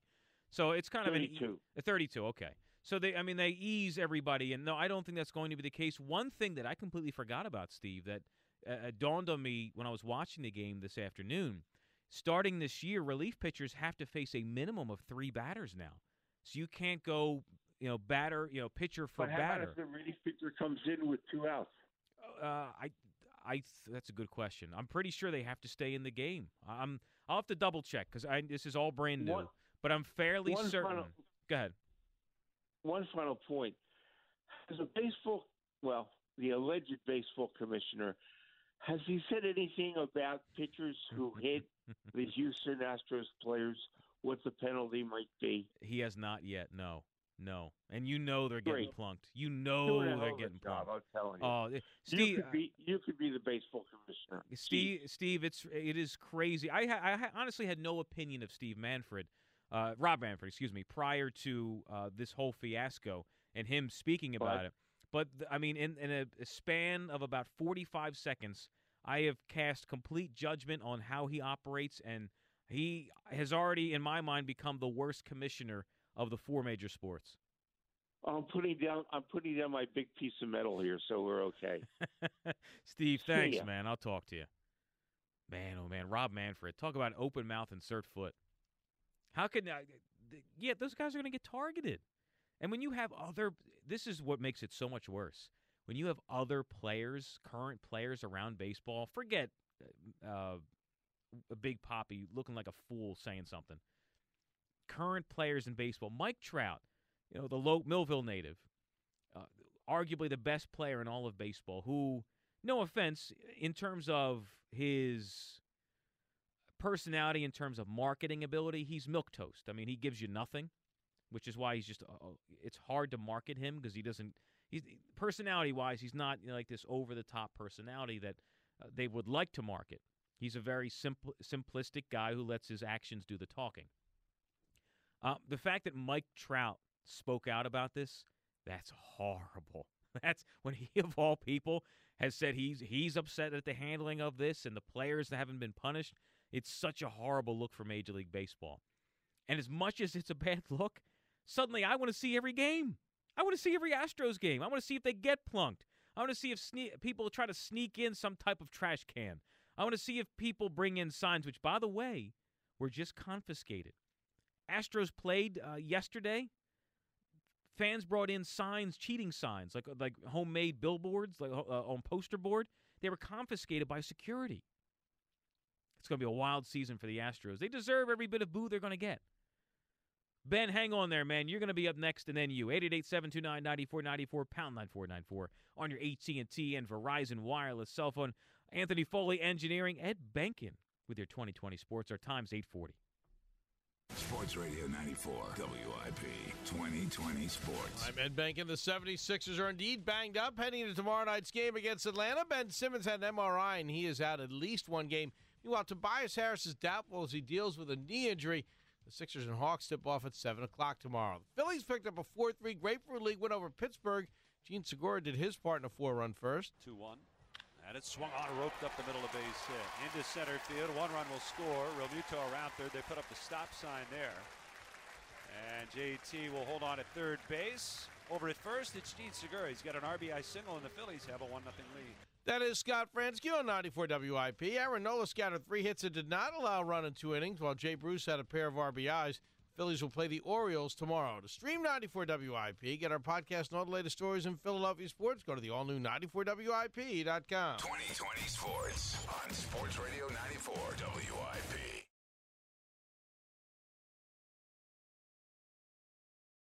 All right, 8:48. Welcome back.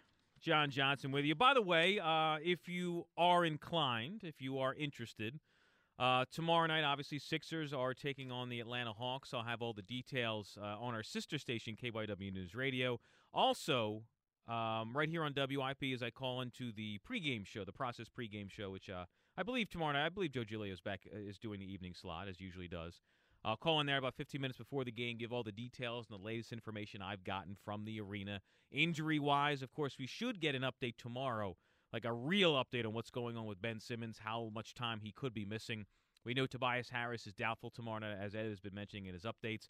My guess, it doesn't take much of an educated guess. When somebody's listed as doubtful, odds are they're not going to play, which means we're going to see Al Horford back in the starting lineup. 888-729-9494, pound 9494 on your AT&T and Verizon wireless cell phone. And, of course, if you want the latest info before I can even get it onto the air, I'll tweet it out at John Johnson WIP, Jon Johnson WIP. You're more than welcome to follow. Hit me up with some questions. I try to respond to as many as I can from time to time. Sometimes you get caught up in doing things and you can't, but I'll try to always give the latest information as soon as I get it by tweeting it out. Ben in the Northeast is on WIP. Ben, appreciate you holding. Hello. How are you? Good. How are you? I'm good. So what's going on? When Alec Bohm, when he comes up from AAA, and if he's playing really, really good, and Gene Segura might, if he doesn't have a spot, do you think the Phillies might trade him? I mean, they could probably get like a nice fifth pitcher for him. Yeah, they probably could. Gene Segura. It's so tough because this past season it put him in such a bad light, right? I mean, the non-hustle plays, the one that ended up resulting in Andrew McCutchen tearing up his knee, and then he had another issue later on in the year. If you get a team who simply just looks at his numbers, he batted .280 last year. I think he had 60 or 61 RBI. I think you could get something for him, and he's only making like $14 million or so. So it's not like it's some albatross of a contract. Here's where it gets tough, though, Ben, because when the time comes, when Alec Bohm's and they say, "All right, it's time, bring him up," you don't want to make that split reaction, that reactionary decision like, all right, Alec Bohm's here. How quickly can we get rid of Gene Segura? Because the one thing we've learned over the years, and I don't mean this to discredit Alec Bohm because we don't know yet, prospect doesn't always equal major league star, let alone starter in Major League Baseball. You have to give it time, see how he plays, make sure he is what he is before you make the decision to trade another player. Yeah, okay. Yeah. Have a good night. Thank you. All right, Ben. I appreciate the call. Yeah, that's what makes it tough. And when we had Kevin Cooney on earlier in the show, top of the 7 o'clock hour, I was mentioning that to him, how we, over the years when you're just looking from the outside in and you're saying, oh, well, look at this. Look at J.P. Crawford's ready to come up. Trade Freddie Galvis as soon as you can. Trade this guy. J.P. Crawford's our shortstop of the future. We can't wait. And that was preached to no end by even some people at the station. And I remember saying, will you hold up a minute? I'm like, you can't crown somebody the next great coming when they're not even here yet. And that's one of the things that I have continued to just harp on this front office, who has done a horrible job at restocking this farm system. It's been 5 years. 5 years of horrible baseball. You go back to the when Sandberg left and McCannon was interim, and then he became the manager. And this was rock bottom. We have a handful of players, but this is where we restock the farm system. We play, we finish with a horrible record, and we draft high, we draft smart, and we rebuild that farm system and get our future players, the next Chase Utley, the next Jimmy Rollins, hopefully the next Ryan Howard, the next Cole Hamels, so on and so forth. This is what you're supposed to do. Phillies have nothing to show for it right now. 5 years. You're clinging to Alec Bohm, Spencer Howard. That's all you have. Mickey Moniak played today. So what? Mickey Moniak is not close to Major League ready. It's been years. Cornelius Randolph. Who? Exactly. Adam Hazley, we hope, is going to be a Major League starter and hope that he becomes maybe an all-star at some point. We've seen no signs of becoming an all-star, but we hope he can at least be, a regular starter in Major League Baseball. We don't know yet. Aaron Nola has been great. The one guy we can turn to. We hope Rhys Hoskins can turn it around. I refuse to believe what we saw when he came up as a fluke. And that's one thing I can just destroy Matt Klentak on. And there's nothing he can say. Because they did a horrible job drafting. When you're a bad baseball team, this is where you restock the farm. And get everything better again. And say, all right, our future's here, and if it's not, we have a couple guys we can trade in order to expedite this process to be a World Series team. They don't have it. So when the time comes that Alec Bohm is ready, do not anoint him the next great third baseman. Be happy that he's here and happy at the future, but you can't make a quick decision to trade away a major leaguer because he's now ready to jump into the major leagues. Because prospect doesn't equal all-star, and it doesn't equal starter. It means this player could be. Let's see how it plays out. Lee in Downingtown's on WIP. Evening, Lee. Hey, John. How are you? I'm good, man. How you doing? Good. I have a weird segue, but it's funny you say that. Back in the 80s, the group The Knack was really huge. They said they were going to be the next Beatles. Okay. Well, that's what you can say about players when they're this young and this inexperienced, that nobody can say something stupid like that and say how good they're going to be until you see them after quite a few games. Right, and it's all right to, and this is where it gets tough, Lee, because fans, a lot of times fans get so caught up in it, they want to be excited and they want to be certain of something that they so much so that they believe it, and you can't tell them otherwise. Having said that, this is where you become a smarter, in this case, baseball fan by acknowledging what they also cannot be and being more of a realist in the situation. Well, I'd love to talk to you about the Phillies right now, but sure. There's just too much speculation. Hoskins, he's really got to show us. He really does. Nola didn't have the greatest year last year. I was a little worried about him last year. Let's see that if he can come back to his greatness, because we need him. If we don't get him, it's going to be bad. Oh, yeah, absolutely. A subject you brought up, really good subject, I thought, about our baseball commissioner. Mm-hmm. You think Manfred will actually say something before the season starts about them plunking him? Or do you think he'll wait until somebody actually does it and then do something? I think he'll wait till somebody actually does it because he's. Yeah, I mean, everything he doesn't have the foresight. What's that? And I mean, I'm sure. Although he's clearly out of touch with what reality really is and what you can and cannot say. He is under such scrutiny. I'm sure his entire camp, all those who work for him, have told him or advised him, hey, if something happens, we'll address it. Otherwise, you shouldn't, maybe not talk about it in the public eye because it would only make him look worse. I think that's exactly what's going to happen because it's going to be a major issue. I know because they're going to plunk him left and right. Oh yeah, and baseball players they don't forget and they're going to do it, they think they deserve to do it. Right. And here's what makes it, and I feel horrible saying this because I feel like a horrible baseball, in a sense, a baseball fan. I want to see the Astros play other teams now. This is it's so bad for baseball, yet I want to see this more than ever now. I want to see how teams react to playing these guys that were on the 2017 team and whether they plunk them and the reaction they get to doing so. That was my second part of it was that I think it's bad for baseball, but on the other hand, you kind of brought up the point, it could be good for baseball because people are going to watch to see it. Yeah. It's like a car crash. Right, and everything's always better sports-wise when you have a shared enemy. When you have the bad guys, when you have the villain, when you have that attractive story of someone you want to see fail, someone who broke the rules and didn't care and didn't get punished properly. You want to see everything go bad for them moving forward, and that's exactly what this is. Oh, I certainly do. I want to see them fail miserably. Lee, I appreciate the call, man. 888-729-9494, pound 9494 on your AT&T and Verizon Wireless cell phone. On the other side, we need to talk about the team nobody is even mentioning. I realize it's not an easy sport to talk about, but it's something to absolutely take notice of, whether you're a fan of the team or not. Of our winter teams, the one who may make a deeper run in the playoffs is the one you may not expect. The Flyers. We're going to talk to the man who covers the Flyers on the other side, Ed Benkin. Our time's 8:58.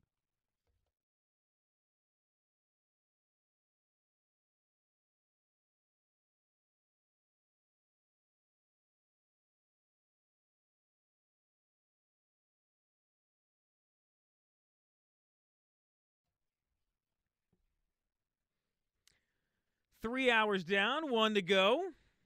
John Johnson with you. I believe at 10 o'clock, it's Paul Jolovitz. Is that right, Anthony Foley? Jolly time at 10 o'clock.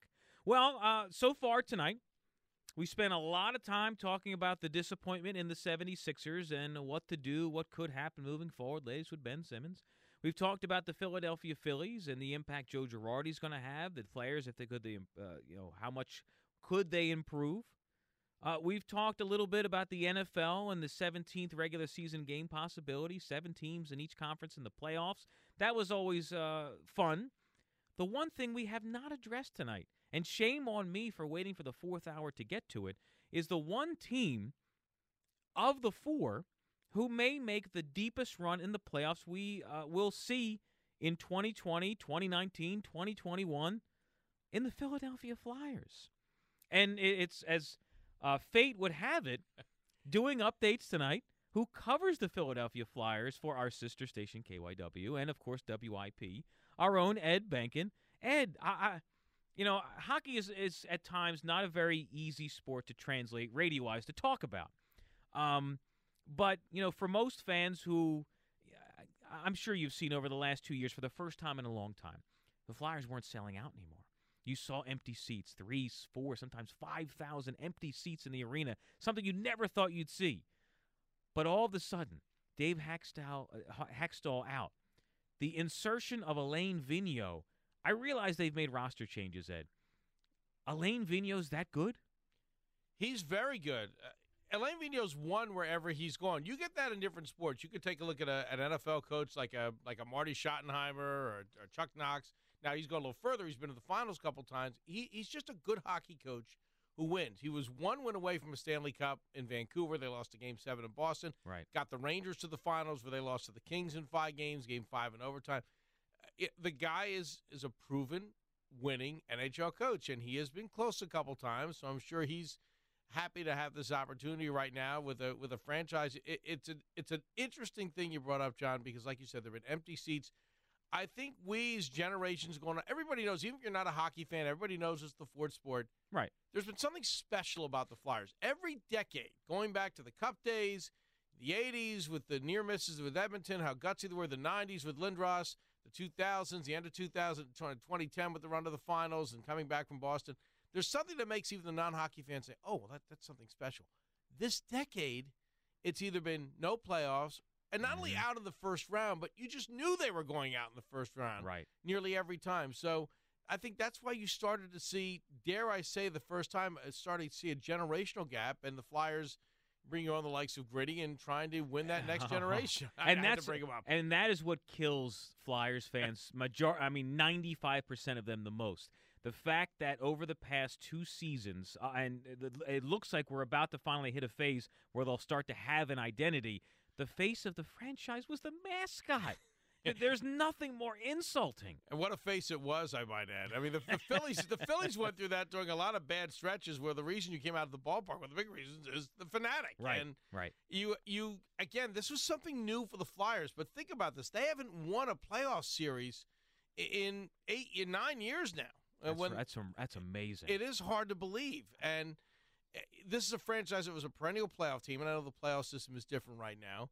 But you always had the goaltending issue up until now, which is a big part of it. But you just didn't have the right coach, the right fit. You had a young core that wasn't ready, and the veterans like Giroux who are thriving. Then you're afraid they're going to get old while this young core. But you've got a coach who's making it work. Now, they've gone through a lot of growing pains. We saw some clunkers earlier in the season. And the NHL, just a little word of warning, don't want to be devil's advocate here. We've seen everybody this year. It's like a roller coaster. But the good news is the roller coaster is certainly going up right now. Well, and looking at Keith Jones once told me this story about how when he during his playing days, I can't recall if it was with the Flyers or with the Avalanche, whoever it was, or the Capitals, whoever it was he was playing for. One of the assistant coaches gave each player a piece of paper and a pen and said, "Write what you think our top 3 needs are on this team," and it's all under anonymity. And the front office was going to read that, and he told me he wrote on line 1, goaltending. Line 2, goaltending. Exactly. Line 3, goaltending. Is Carter Hart? I don't mean. I'm not trying to say this in a negative way. I'm just trying to look at all options here. Is he the real deal? I think so, and it's not just on the ice. The first couple of games we talked to this kid in the locker room, we were thinking he can't be 20 years old. He's mature beyond his years. And by the way, Brian Elliott's been pretty good, too. They've had 2 good goaltenders this year. And if they do get into the playoffs, the fact that Carter Hart was out for 3 weeks and Brian Elliott more than held down the fort, that's a big part of the story, too. But he is someone who has had the pressure of Canadian tournaments. Remember, Team Canada, he's had some big moments. Obviously, the Stanley Cup playoffs would be the bigger stage. But he is a guy who could take you through a playoff series if you're not at your best. Now, the one time the Flyers came close this past decade when they lost to the Rangers in 7, the Rangers were a better team. Steve Mason played the best series of his life. Got him to a Game 7, 1 goal away at Madison Square Garden. But Carter Hart, this is the exciting part is this is just the tip of the iceberg. And he had a couple of clunkers. Look, every goaltender is going to have that, even if he's in his prime. Even Patrick Waugh and Dominik Hasek had that. I just as impressive as his play is his demeanor, and he is. I mean, he's got so many years left. It's exciting to think that he's only going to get better. And his play and this is why where they finish in the standings will be so important. Assuming they, keep this pace and make the Stanley Cup playoffs. They're not even in line for a wild card right now. They're the 3rd in the Metropolitan Division. Just 2 back of Pittsburgh. I think they're 5 back of Washington. Washington beat Pittsburgh today. So they're 5 up now on the Flyers, and they're 2 up on Pittsburgh, but. Again, this is the tightness. First of all, the Metro may be the best division in hockey, top to bottom. I agree with you. I think both wild cards are coming out of the Metro, and as great as the streak has been, the Flyers are 3 points away from being out of the playoffs. Right, because it's well. Here's the thing that I was going to bring up that I find so fascinating. As someone who covers the Sixers, it's mind-boggling to me they're so bad on the road because they're 26-2 at home. People don't know this. The Flyers have one of the best home records in all of the NHL. And Carter Hart's, his goals against is like 1.5 or something at home. It's insane. It's 21-5-4. They've got a little bit, despite we talked about the crowds, that home swagger back. Now, a lot of the crowd that is there certainly still makes a lot of noise. And I think you'll see that pick up if this team continues to play well and you get to March and you see that focus a little more maybe on the kind of run they might make. But they've been dominant at home at times. They've had – and then they've had games like they did against Florida last week where they didn't really play their best and they won 4-1. Right. And you have a game like yesterday where they had a 3-0 lead and we're in cruise control. Winnipeg makes it 3-2. And maybe earlier this year the Flyers blow that lead. We saw them blow some big leads earlier this year. They locked down, went on a flurry for about 3 minutes where they so outplayed a good Winnipeg team that they drew a penalty and then got the goal to put the game away. The addition of Kevin Hayes, which was, it was a big, what? Oh my God. I'm trying to remember correctly. They traded for the rights to sign him. Yes. Which is a huge risk because you don't know. He could just say, no, I'll pass. Thanks so much. But he decides to play here. The impact, people don't realize this because most fans, the casual fan thinks of Claude Giroux, they think of Voracek, they think of Konechny. The addition of Kevin Hayes, the impact he has when he's playing versus not playing, their record with him versus not without him is insane. When you watch him play, what is he doing that's making such the difference for them? He's a tremendous two-way center. Yes, he scores a lot of big goals, but he can also play so well defensively. You mentioned that Keith Jones list. I know goaltending is 1, 2, and 3. 4 is center. Have your depth at center. The St. Louis Blues traded for a guy by the name of Ryan O'Reilly. That worked out pretty well. He was the MVP, the consummate MVP. You have to be strong up the middle in the NHL. And again, a guy like Hayes is so strong on both ends of the ice. So people said, boy, that's a lot of money to pay for Hayes. You get a center like that to add that depth up the middle. And now, especially with Giroux pretty much looking like he's going to be on the wing now towards the end of his career. Which has made a huge difference for him. And I say towards the end of his career, that may not be for a while the way he's playing right now. You need, for so many reasons, for face-offs, for defensive purposes, you need to be strong up the middle in the NHL. And Hayes is just as effective in his end as he is being able to score. Scored the game-winning goal against Columbus the other night. Huge 2 points for the Flyers. He has made a huge impact. It allows that flexibility to do it. It allows Giroux to move to the wing. Right. So you have more depth right now when you have strength at center. You can maybe float some things around. By the way, that's another thing. Scott Lawton scores 2 goals yesterday. They're getting some depth right now, which obviously you need as well. Yeah, and you have a player like Konechny who's turning into a star in this league. The one thing I like about Konechny, and whenever you were filling in when you were doing your Eagles duties, and I'm filling in for you covering Flyers, the one thing I noticed about a player like Travis Konechny, although he's not a big guy at all, and this is what fans, I think, love about him, or if they don't know about this about him, he is I don't care how much bigger you are than me, I'm going to throw everything I can at you to piss you off and hopefully score past you, which is to have a player with that type of guts, and I think that type of leadership is something that so many teams lack, especially this team has lacked in the past. And you get that infusion of this coming from one of the younger core. I mean, you have the veterans like Claude Giroux. I remember when Wayne Simmons was here, people said, well, Simmons should be the captain. Giroux is the leader of this team. He does provide a lot of leadership. But now you're getting that from the second group, this core of these younger players like Konechny. And he's got that, I guess the best way to do it is that snarl to him. He's not afraid to get dirty goals. He's not afraid to get his nose in there. And that's what I like about this team. They can skate so much better than some of the other Flyers teams. They got better in the blue line, obviously, which is a big part of it, the offseason. But they can beat you in different ways. They can play physical. They can get in your face, or they can skate with you. And in the past, it's usually been one or the other with this team. Konechny, look, 21 goals, 33 assists. At times he might have some lapses defensively, but that's okay. He's certainly providing a lot for this team, and he adds to that balance, as we talked about. And the good news right now is you're just seeing this team not make a lot of the same mistakes they made early in the year when they were still learning what is a tough system to get down for Lane Vigneault. Very different system than they had last year, and you knew there'd be that adjustment period. And it seems like they're starting to get it down right now, certainly with the way they're playing. Final question I have for you, Ed. Some fan, even talk show hosts who casually watch it have no idea what they're talking about. They're saying, oh, I see Stanley Cup finals with this team. I can just see it happening. And in my head, I'm like, please shut up. You don't even watch the games. You don't know what you're talking about. As someone like you, Ed Benkin, who has covered the Flyers for many years, who grew up loving hockey, grew up in Buffalo, a huge Sabres fan. When you look at this team, things can change. There's still 20 games left. how far realistically do you think you can foresee this team, first year under Vigneault, going in the playoffs? Is a playoff appearance acceptable, or can you foresee them winning a minimum one series, at least a series?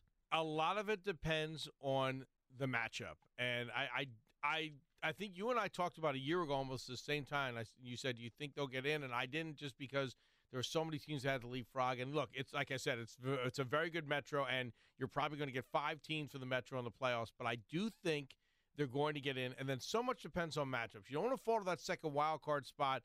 And I know right now it's Boston. I still think eventually it'll be Tampa who's going to finish with the best point total. You want to avoid Tampa, even though they've done okay against Tampa, but they haven't beaten Tampa. Most teams haven't. I would like their chances a little more against Washington. Now the Capitals are playing a little better. They strengthened the blue line with a couple of trades.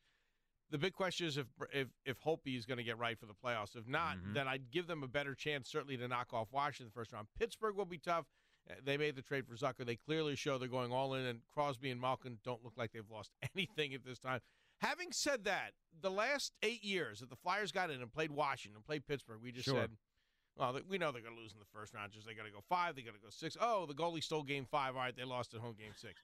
You feel like this team can go in, maybe the exception of Tampa, and I know Tampa did get upset in the first round last year, but you do get the feeling with this team and with this goalie that they have a much better chance if they start out as an underdog on the road to go in and knock one of these teams. Totally agree. Again, to Jonesy's point, goaltending. And if for heaven forbid he gets hurt, like I said, LA's been pretty. You feel pretty good about year. who the backup's going to be. Yeah, absolutely. Ed Bankin, of course, covers the Flyers for our sister station KYW News Radio and right here on WIP. Thanks, Ed. I appreciate it. You got it. All right, let's go to the phones here. Tom in South Jersey's on WIP. What's up, Tom?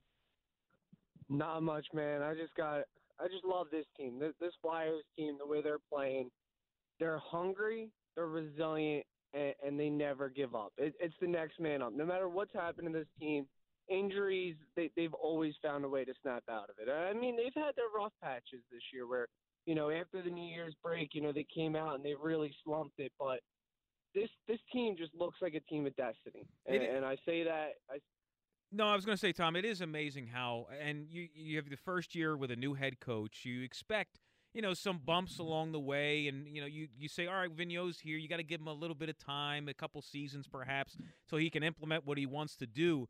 My goodness, they've responded, 3 weeks into the season, they responded to his tough, no-nonsense, please just follow my system. Here is my resume. If you don't follow my rules, you're going to be riding the bench. And for the most part, they've listened, and you're seeing immediate success.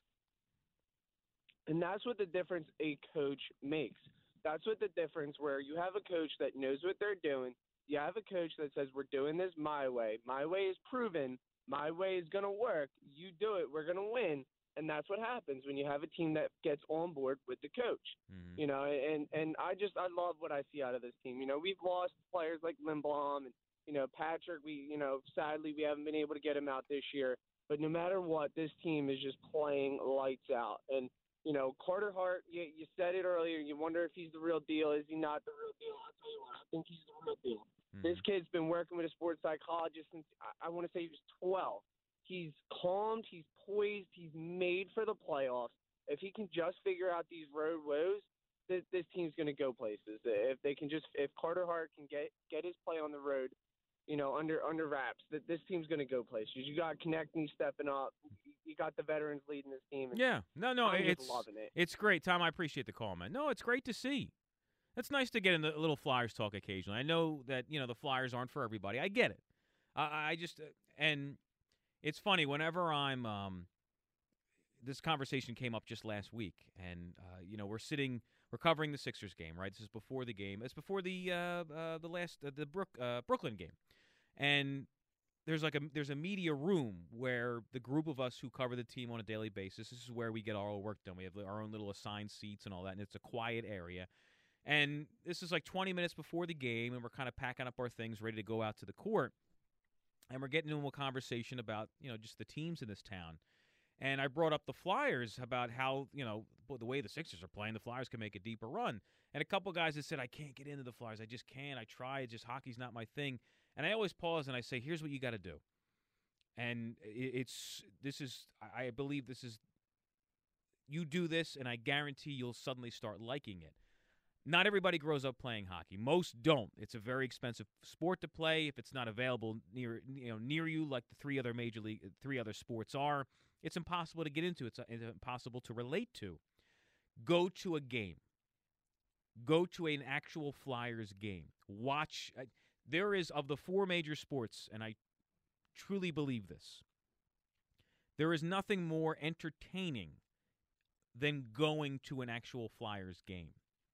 The NFL is different. It might be more enjoyable to watch at home unless you're tailgating because there's so many, the NFL is so different.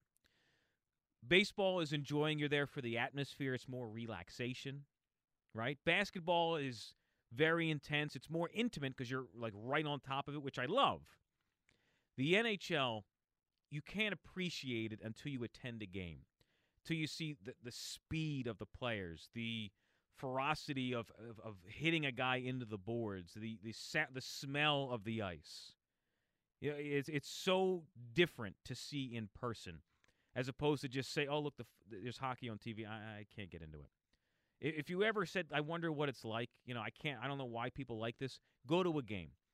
I promise you, it will change your perspective on things. It's so very unique, and it's something that I didn't understand because, my family, I grew up, my family didn't have a lot of money. It's kind of live week to week. We do what we can. I can't afford hockey tickets. Sorry. We go to a ton of Phillies games. Once in a blue moon, we might take in an Eagles game, but it's all Phillies because it's all we could afford. The very first time I attended a hockey game, a professional hockey game, I was a teenager. And I was kind of ho-hum. I was aware what was going on, but I really wasn't total. I was like, okay, whatever. I'll check it out. It totally sold me. It's completely different attending a game and seeing it in person. 888-729-9494, pound 9494 on your AT&T and Verizon wireless cell phone. 2 more segments to go, then we hand it over to Paul Jolowitz. You want to talk about the Flyers, the Phillies? We're going the gamut, which is nice. It's enjoyable on a Sunday evening. Now's the time to jump on board. Our time's 9:22. Sports Radio 94, WIP, 2020 Sports. I'm Ed Benkin. The 76ers are dealing with a pair of significant injuries heading to tomorrow night's game against Atlanta. Ben Simmons left last night's game in Milwaukee as his back injury flared up. He will miss at least one game, that being tomorrow night against Atlanta. Tobias Harris is doubtful. He is dealing with a knee injury. Sixers will know more about his status as they get closer to game time. Phillies down the Pirates 4-3 in Grapefruit League action. Jay Bruce did his part in a 4-run first. 3-2. Count is full on Jay Bruce. And it's swung on it, hit deep down the right field line towards the corner. That ball will be in for a hit. It bounds against the sidewall. It stays in play. Both runs scored. Jay Bruce jogging into second with a 2-run double. And the Phillies have an early 3-0 lead. That is Scott Franzke with the call right here on 94 WIP. Aaron Nola scattered 3 hits and did not allow a run in 2 innings. The Phillies will play the Orioles tomorrow. To stream 94 WIP, get our podcast and all the latest stories in Philadelphia sports, go to the all-new 94WIP.com. 2020 Sports on Sports Radio 94 WIP.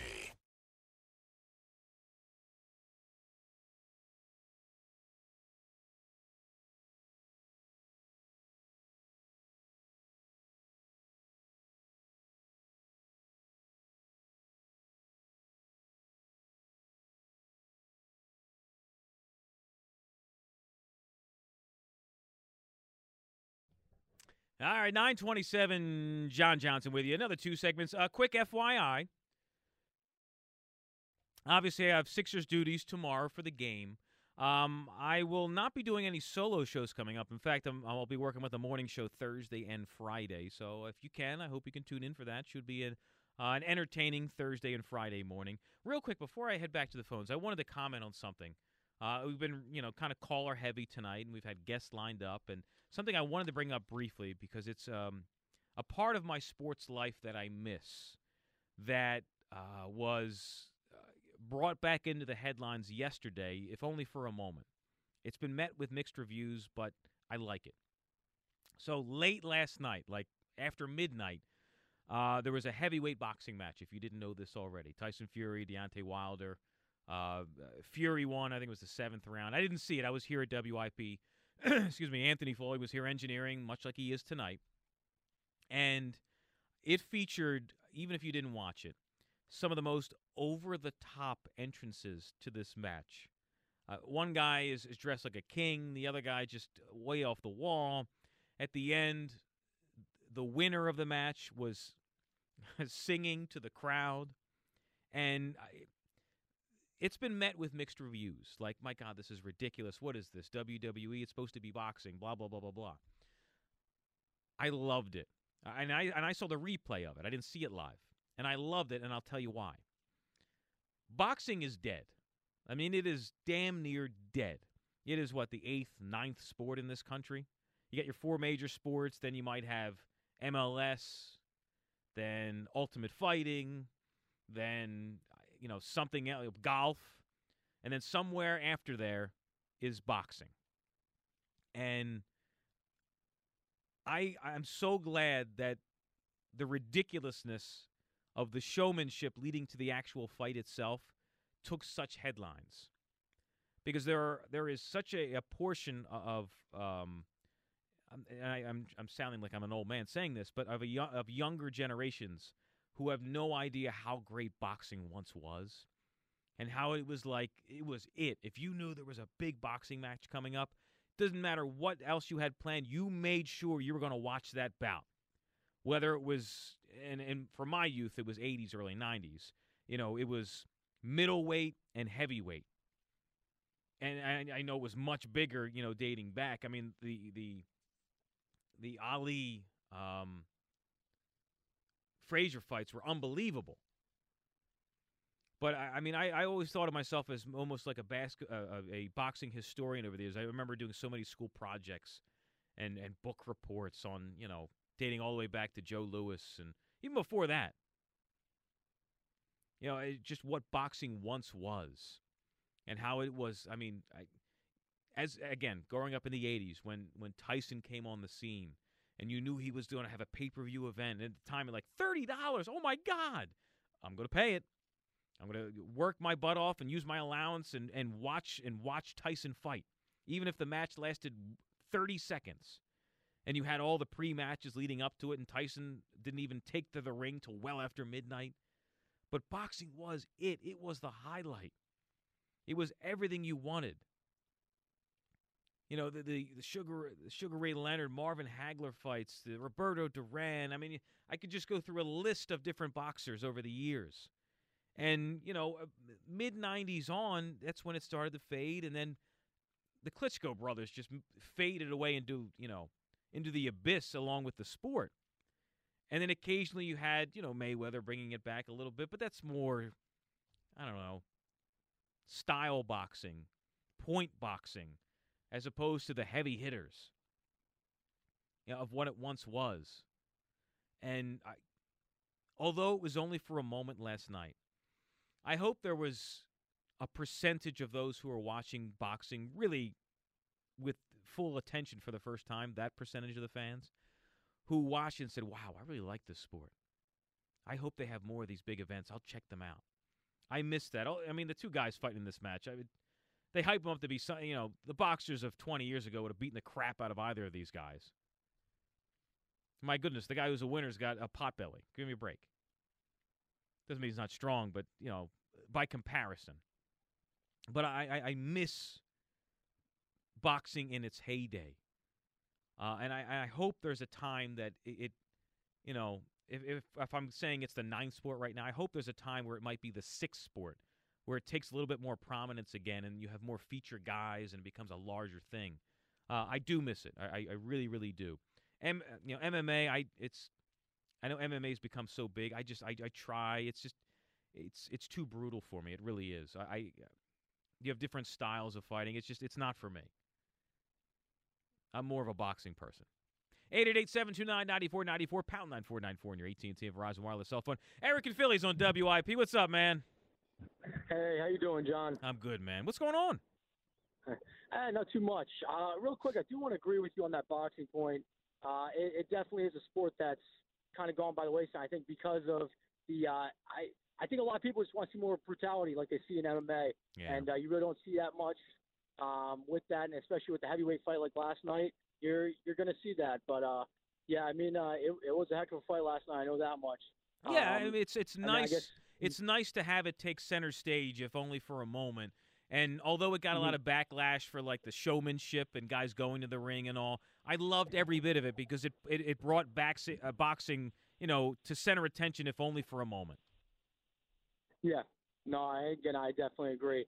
I did want to bring up a point. I know we kind of second half of the show have been a pretty decent flyer-heavy type of conversation. Mhm. I know you just had Ed on. He was kind of talking a lot about the Flyers, especially with the deadline coming up tomorrow.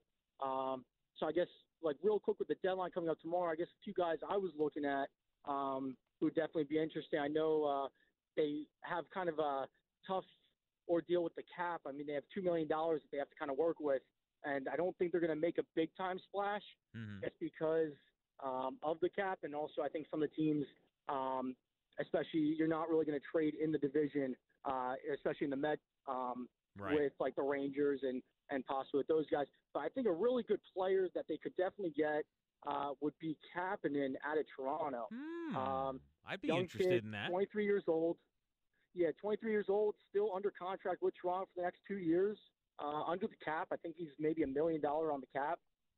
Definitely a guy who you can bring in. He's been playing well, but a guy you can throw in as maybe a second or third line winger who definitely can help you out in the playoff push for Right. sure.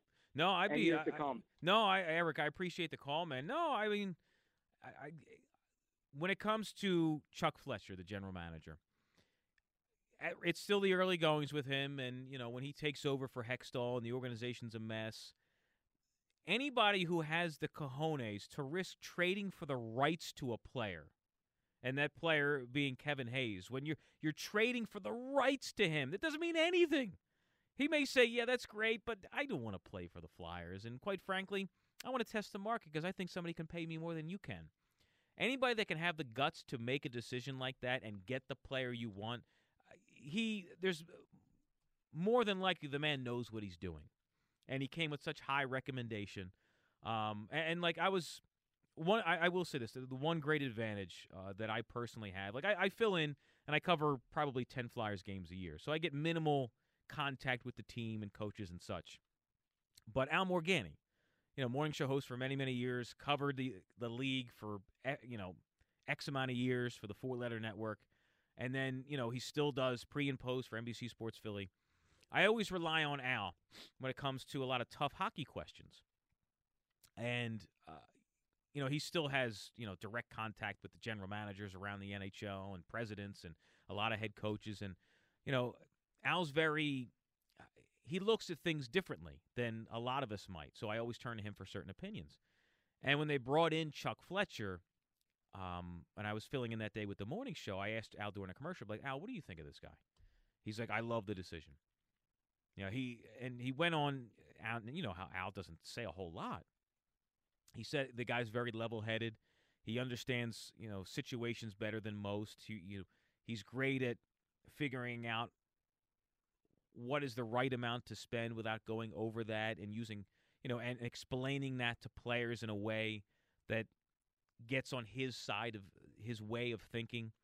So the fact that he came under such high recommendation, not only from Al, but a couple others, I have full faith in him in making the right decisions.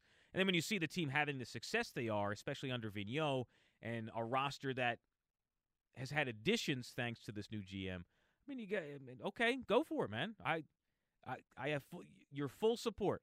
You have done nothing that makes me second-guess you at the moment. Chris and Malvern's on WIP. Evening, Chris. Hey, John, a big fan, and you mentioned the morning show. I love when you're on the morning show and you have that verbal repartee with all those guys. Thanks, Chris. And you mentioned Al, and I agree with Al. I'm with you with Al. He just has a unique perspective of the Flyers. But what I wanted to touch on specifically was you don't have to go to a Flyers game to appreciate hockey. My son has been playing hockey ever since Downingtown High School, and he still plays in the adult league. Mm-hmm. Go to any hockey game, and if the competition is equal, you'll enjoy it because it's fast and it's fantastic. So I just wanted to put that perspective on it. No, and Chris, thanks, man. I'm sorry to cut you short, running a little late here.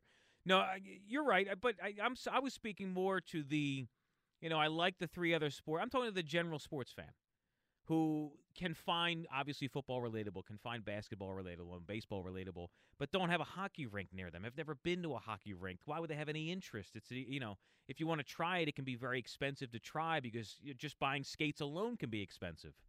That's why I say, try, one night, go to a Flyers game. You don't have to spend a lot. They got those seats all the way at the top of the arena, which is an awesome area, by the way. I think they're $50 a game. They could be less right now. And just check it out. It's such a unique sport to see in person. It can make all the difference. And if you're like, I don't care, okay, I'll check. Oh, I didn't realize it was like this. And suddenly you start to pay attention more than you would have in the past. But the Flyers game right now is going to make everybody pay attention anyway. They've been very good as of late. I like Alain Vigneault. He's someone, Sixers fans would appreciate this. He's the kind of coach that Sixers fans want. If Brett Brown doesn't hit the Eastern Conference Finals, in my opinion, the NBA Finals, he's going to end up getting fired, which unfortunately certainly seems like that's going to happen in a couple months' time. And then the search will be on for the next head coach. A lot of Sixers fans are saying, I wish that the no-nonsense coaches still existed, that there was Popoviches still in the world, that there was guys like that wouldn't tolerate certain things and kind of put guys in place and teach them a correct standard to play by. That's Alain Vigneault. That's the Flyers head coach. He's a guy who's, I don't care who you are. I don't care how much money you're making. If you don't take in what I'm teaching you and you don't play my style and you ignore what I'm doing and you do your own thing, your rear is going to get benched. And that's his style. That's how he coaches. And he's very successful at it. And that's the kind of guy that Sixers fans wish they had moving forward with their team. Just, food for thought. 888-729-9494, pound 9494 on your AT&T and Verizon wireless cell phone. One more segment to go. We'll talk to Paul Jolowitz in a few minutes. I got a couple things I want to share with you before Paul jumps into the studio. And then Paul will take you the rest of the night. Our time's 9:41.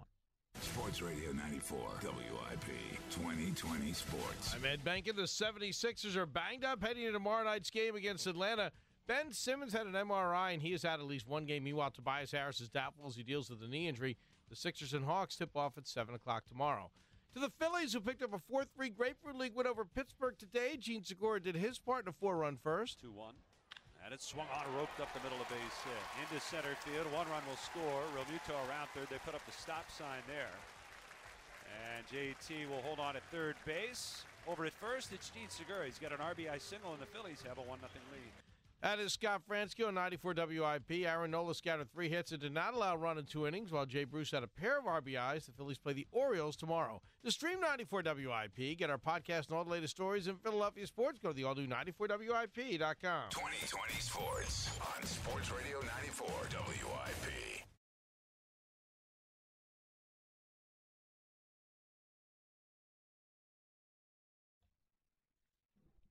All right, welcome back. Final segment. Talk to Paul Jolowitz in about 5 minutes or so. In case I forget, thanks to Anthony Foley for engineering. Ed Benkin with your 2020 Sports. And, of course, joining us to talk hockey, thanks to Kevin Cooney, who joined us at 7 o'clock. And, of course, our own Ricky Ricardo from Clearwater at 8 o'clock. The last thing I wanted to talk to you guys about is it's wild. It's non-sports related, but I think you'll get a kick out of it. So today's day and age, right, when it comes to shopping, most of us do a majority of it online, right? Why not? It's so much easier. A lot of these companies offer free shipping when you spend a certain amount. And then the time of the year, it becomes even easier because it's free shipping regardless.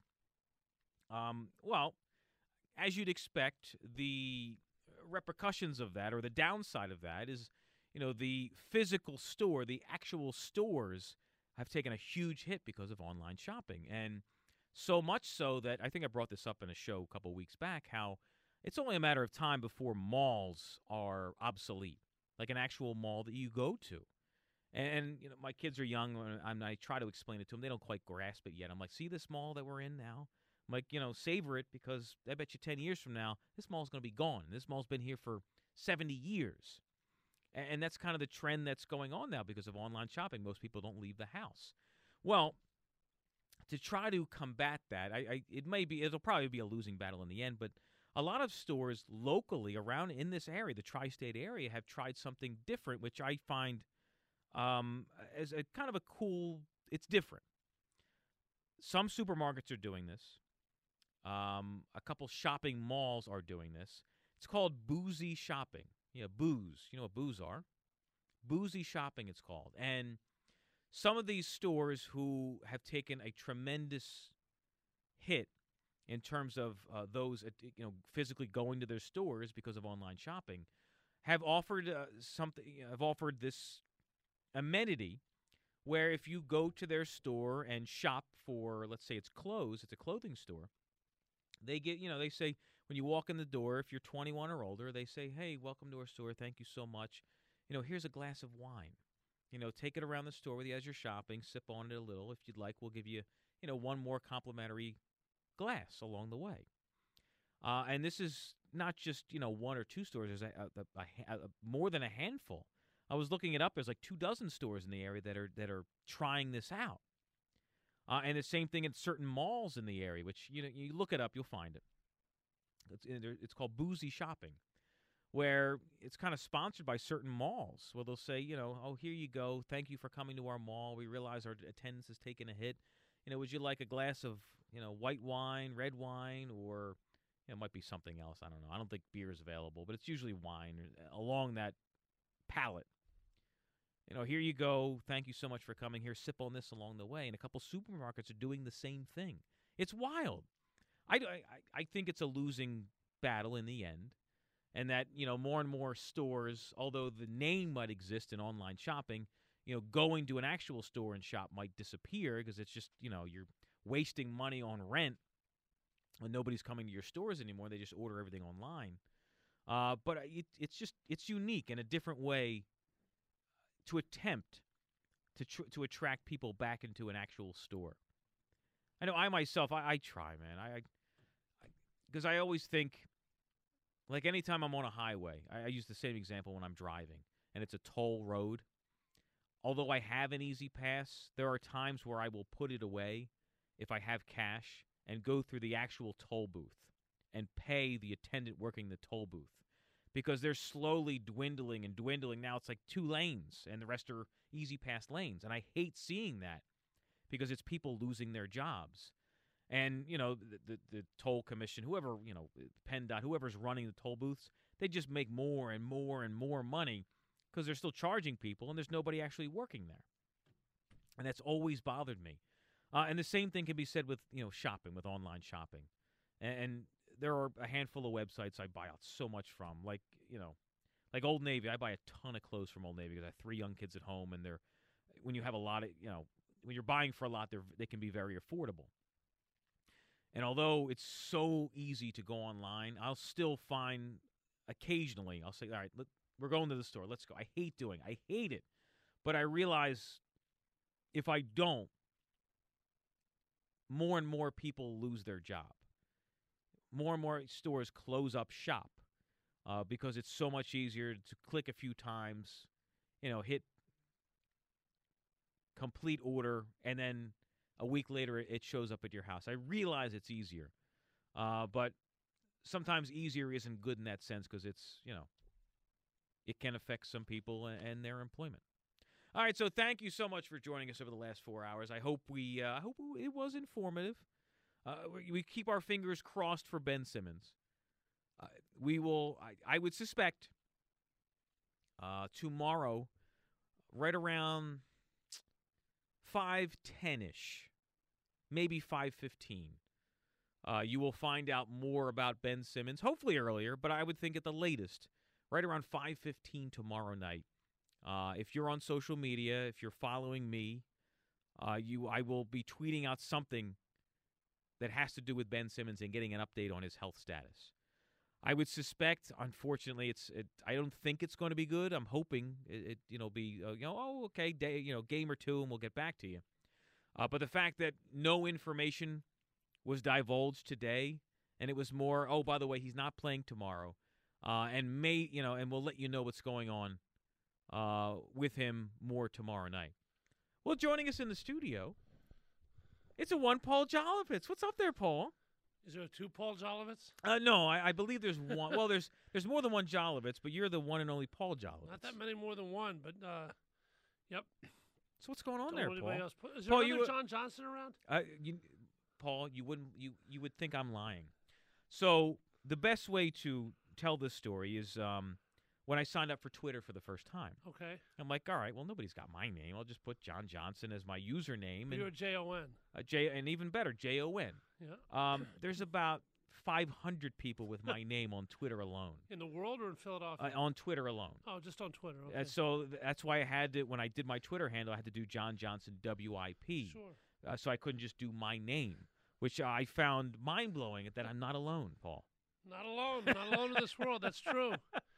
So you a little boozy shopping, Paul Jolovitz?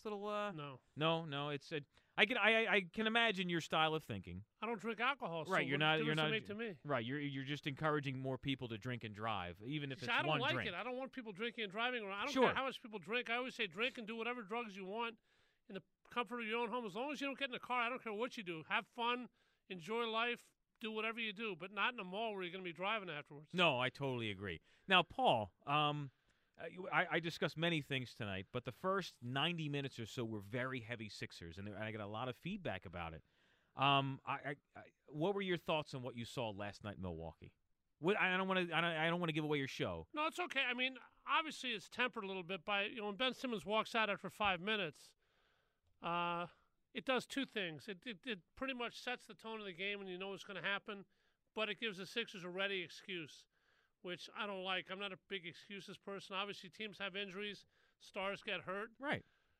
But they just folded last night, Johnny. I mean, you can have you see teams that don't have guys and they rally and so steps up. Obviously, the Sixers, every team in Philadelphia, it seems like we're the injury capital of the world right now with the Eagles. Flyers aren't that bad, but the Phillies last year. Mm-hmm. And I'm not a big Ben fan anyway. He's a very talented player. Maybe the it's hard to describe this, but the most talented non-factor I've ever seen in certain kind of games. Yeah, it sounds right. In a slow half-court setting, he doesn't work out. But I didn't think the Sixers were going to win anyway last night. Mm-hmm. But nor did I. But what you saw in that second half was disgusting. Yep. I mean, that's how I describe it. It was disgusting how many guys just folded up tents. I think they just decided we don't have Ben. We have no shot. We're just going to play Monday night against Atlanta, and then Tobias, of course, got hurt, and yada yada yada. Yeah. I don't think title anymore with this team, John. I think the Flyers have a better chance, and I can't believe I'm saying this, to win the Stanley Cup than the Sixers do to have the NBA title. I don't think the Flyers have a big shot, but I think the Sixers have very little chance because everything has to go right. Everything. Yeah. And if something doesn't go right, and it doesn't go right often, they're not the team that steps up under adversity and wins one for the Gipper. But it's so disheartening to hear. And I mean, it's a compliment, but so disheartening in the same sentence, obviously. But Joel Embiid's the best player in the world, so we don't have to worry about that. That's what I hear until things don't go his way and he starts to check out. How do you call yourself that? LeBron, I don't care who you are. You don't ever say something like that. It's first of all, it's an egomaniacal thing to say. And second of all, it puts the bullseye on your head. Right. The first time you don't have a 75-point, 91-rebound game, what happened to the best player in the world tonight? It's ridiculous to say stuff like that. It makes it too easy of a target. You're absolutely right. It's called immature, and that's what this team is. So I think we're getting a taste of it. But what's on tap tonight for Paul Jolovitz? I think we're going to talk a little bit of everything, Johnny. I want to talk about the fight last night. Did you see the fight? I was here. I ended up watching a replay this morning. Very interesting fight. People who call Deontay Wilder the hardest puncher ever, it might be the single dumbest thing I've ever heard in my life. It's not a huge thing with boxing and Deontay Wilder, but there's a guy named George Foreman, Mike Tyson, a couple people might have something to say about that. Yes, they're on line one. Yeah, absolutely. And we're going to talk about the Flyers a little bit. We're going to talk about the Miracle on Ice, the greatest sporting event ever. It was named the greatest sporting moment of the 20th century by Sports Illustrated. I don't know if it was better than the Eagles Super Bowl, but it was in that ballpark. If you're a patriotic American, because if you weren't alive, you don't remember that game, do you? I do not. We're gonna. Obviously seen the replay 100 times, and to further paint the picture of the movie Miracle, which I hear is, although it's Hollywooded up a little, good. it's as close to accurate as possible. It was done by Penn guys, you know that? Gavin O'Connor, right, was a right, linebacker on our football team. I did directed. know that, yeah. And it's the one sporting event. I guess you could say like the Jets and the Colts was kind of like this in Super Bowl III for the AFL. but you kind of had to be there to feel the impulse. It wasn't a sporting event. It was during the Cold War. It was so much more than that. It was a bunch of kids from, colleges around the country beating the best team in the world, a team that had destroyed everybody in the NHL except for the Flyers 3 years before. Right. We're going to talk to Jimmy Doyle about that tonight. Jimmy's the Flyers replay judge. Nice. I'm going to talk to him for a few minutes about it, and he's going to tell me about a lie he told me for 30 years that I finally got him to change his mind on, and that'll be fun. We're going to talk about a little bit of everything tonight. The free agency and the Eagles, the 17-game schedule, whether you like that or not. Obviously, playoff changes in baseball and just all over the place. Sixers and Flyers heavy too, yep. Okay. All right. Paul Jolivitz is coming up next. Don't go anywhere. Thanks to Anthony Foley for engineering. WIP Sports Time, Anthony Foley. Is that his name? Yes, it is. Okay. Write that down. You have to Yes. thank him at the end of the show. He does a superb job. He does. He is your engineer. But he won't be at the show. He is what will make you sound better than you are, John. That's true. Love Anthony. WIP Sports Time's 9:59.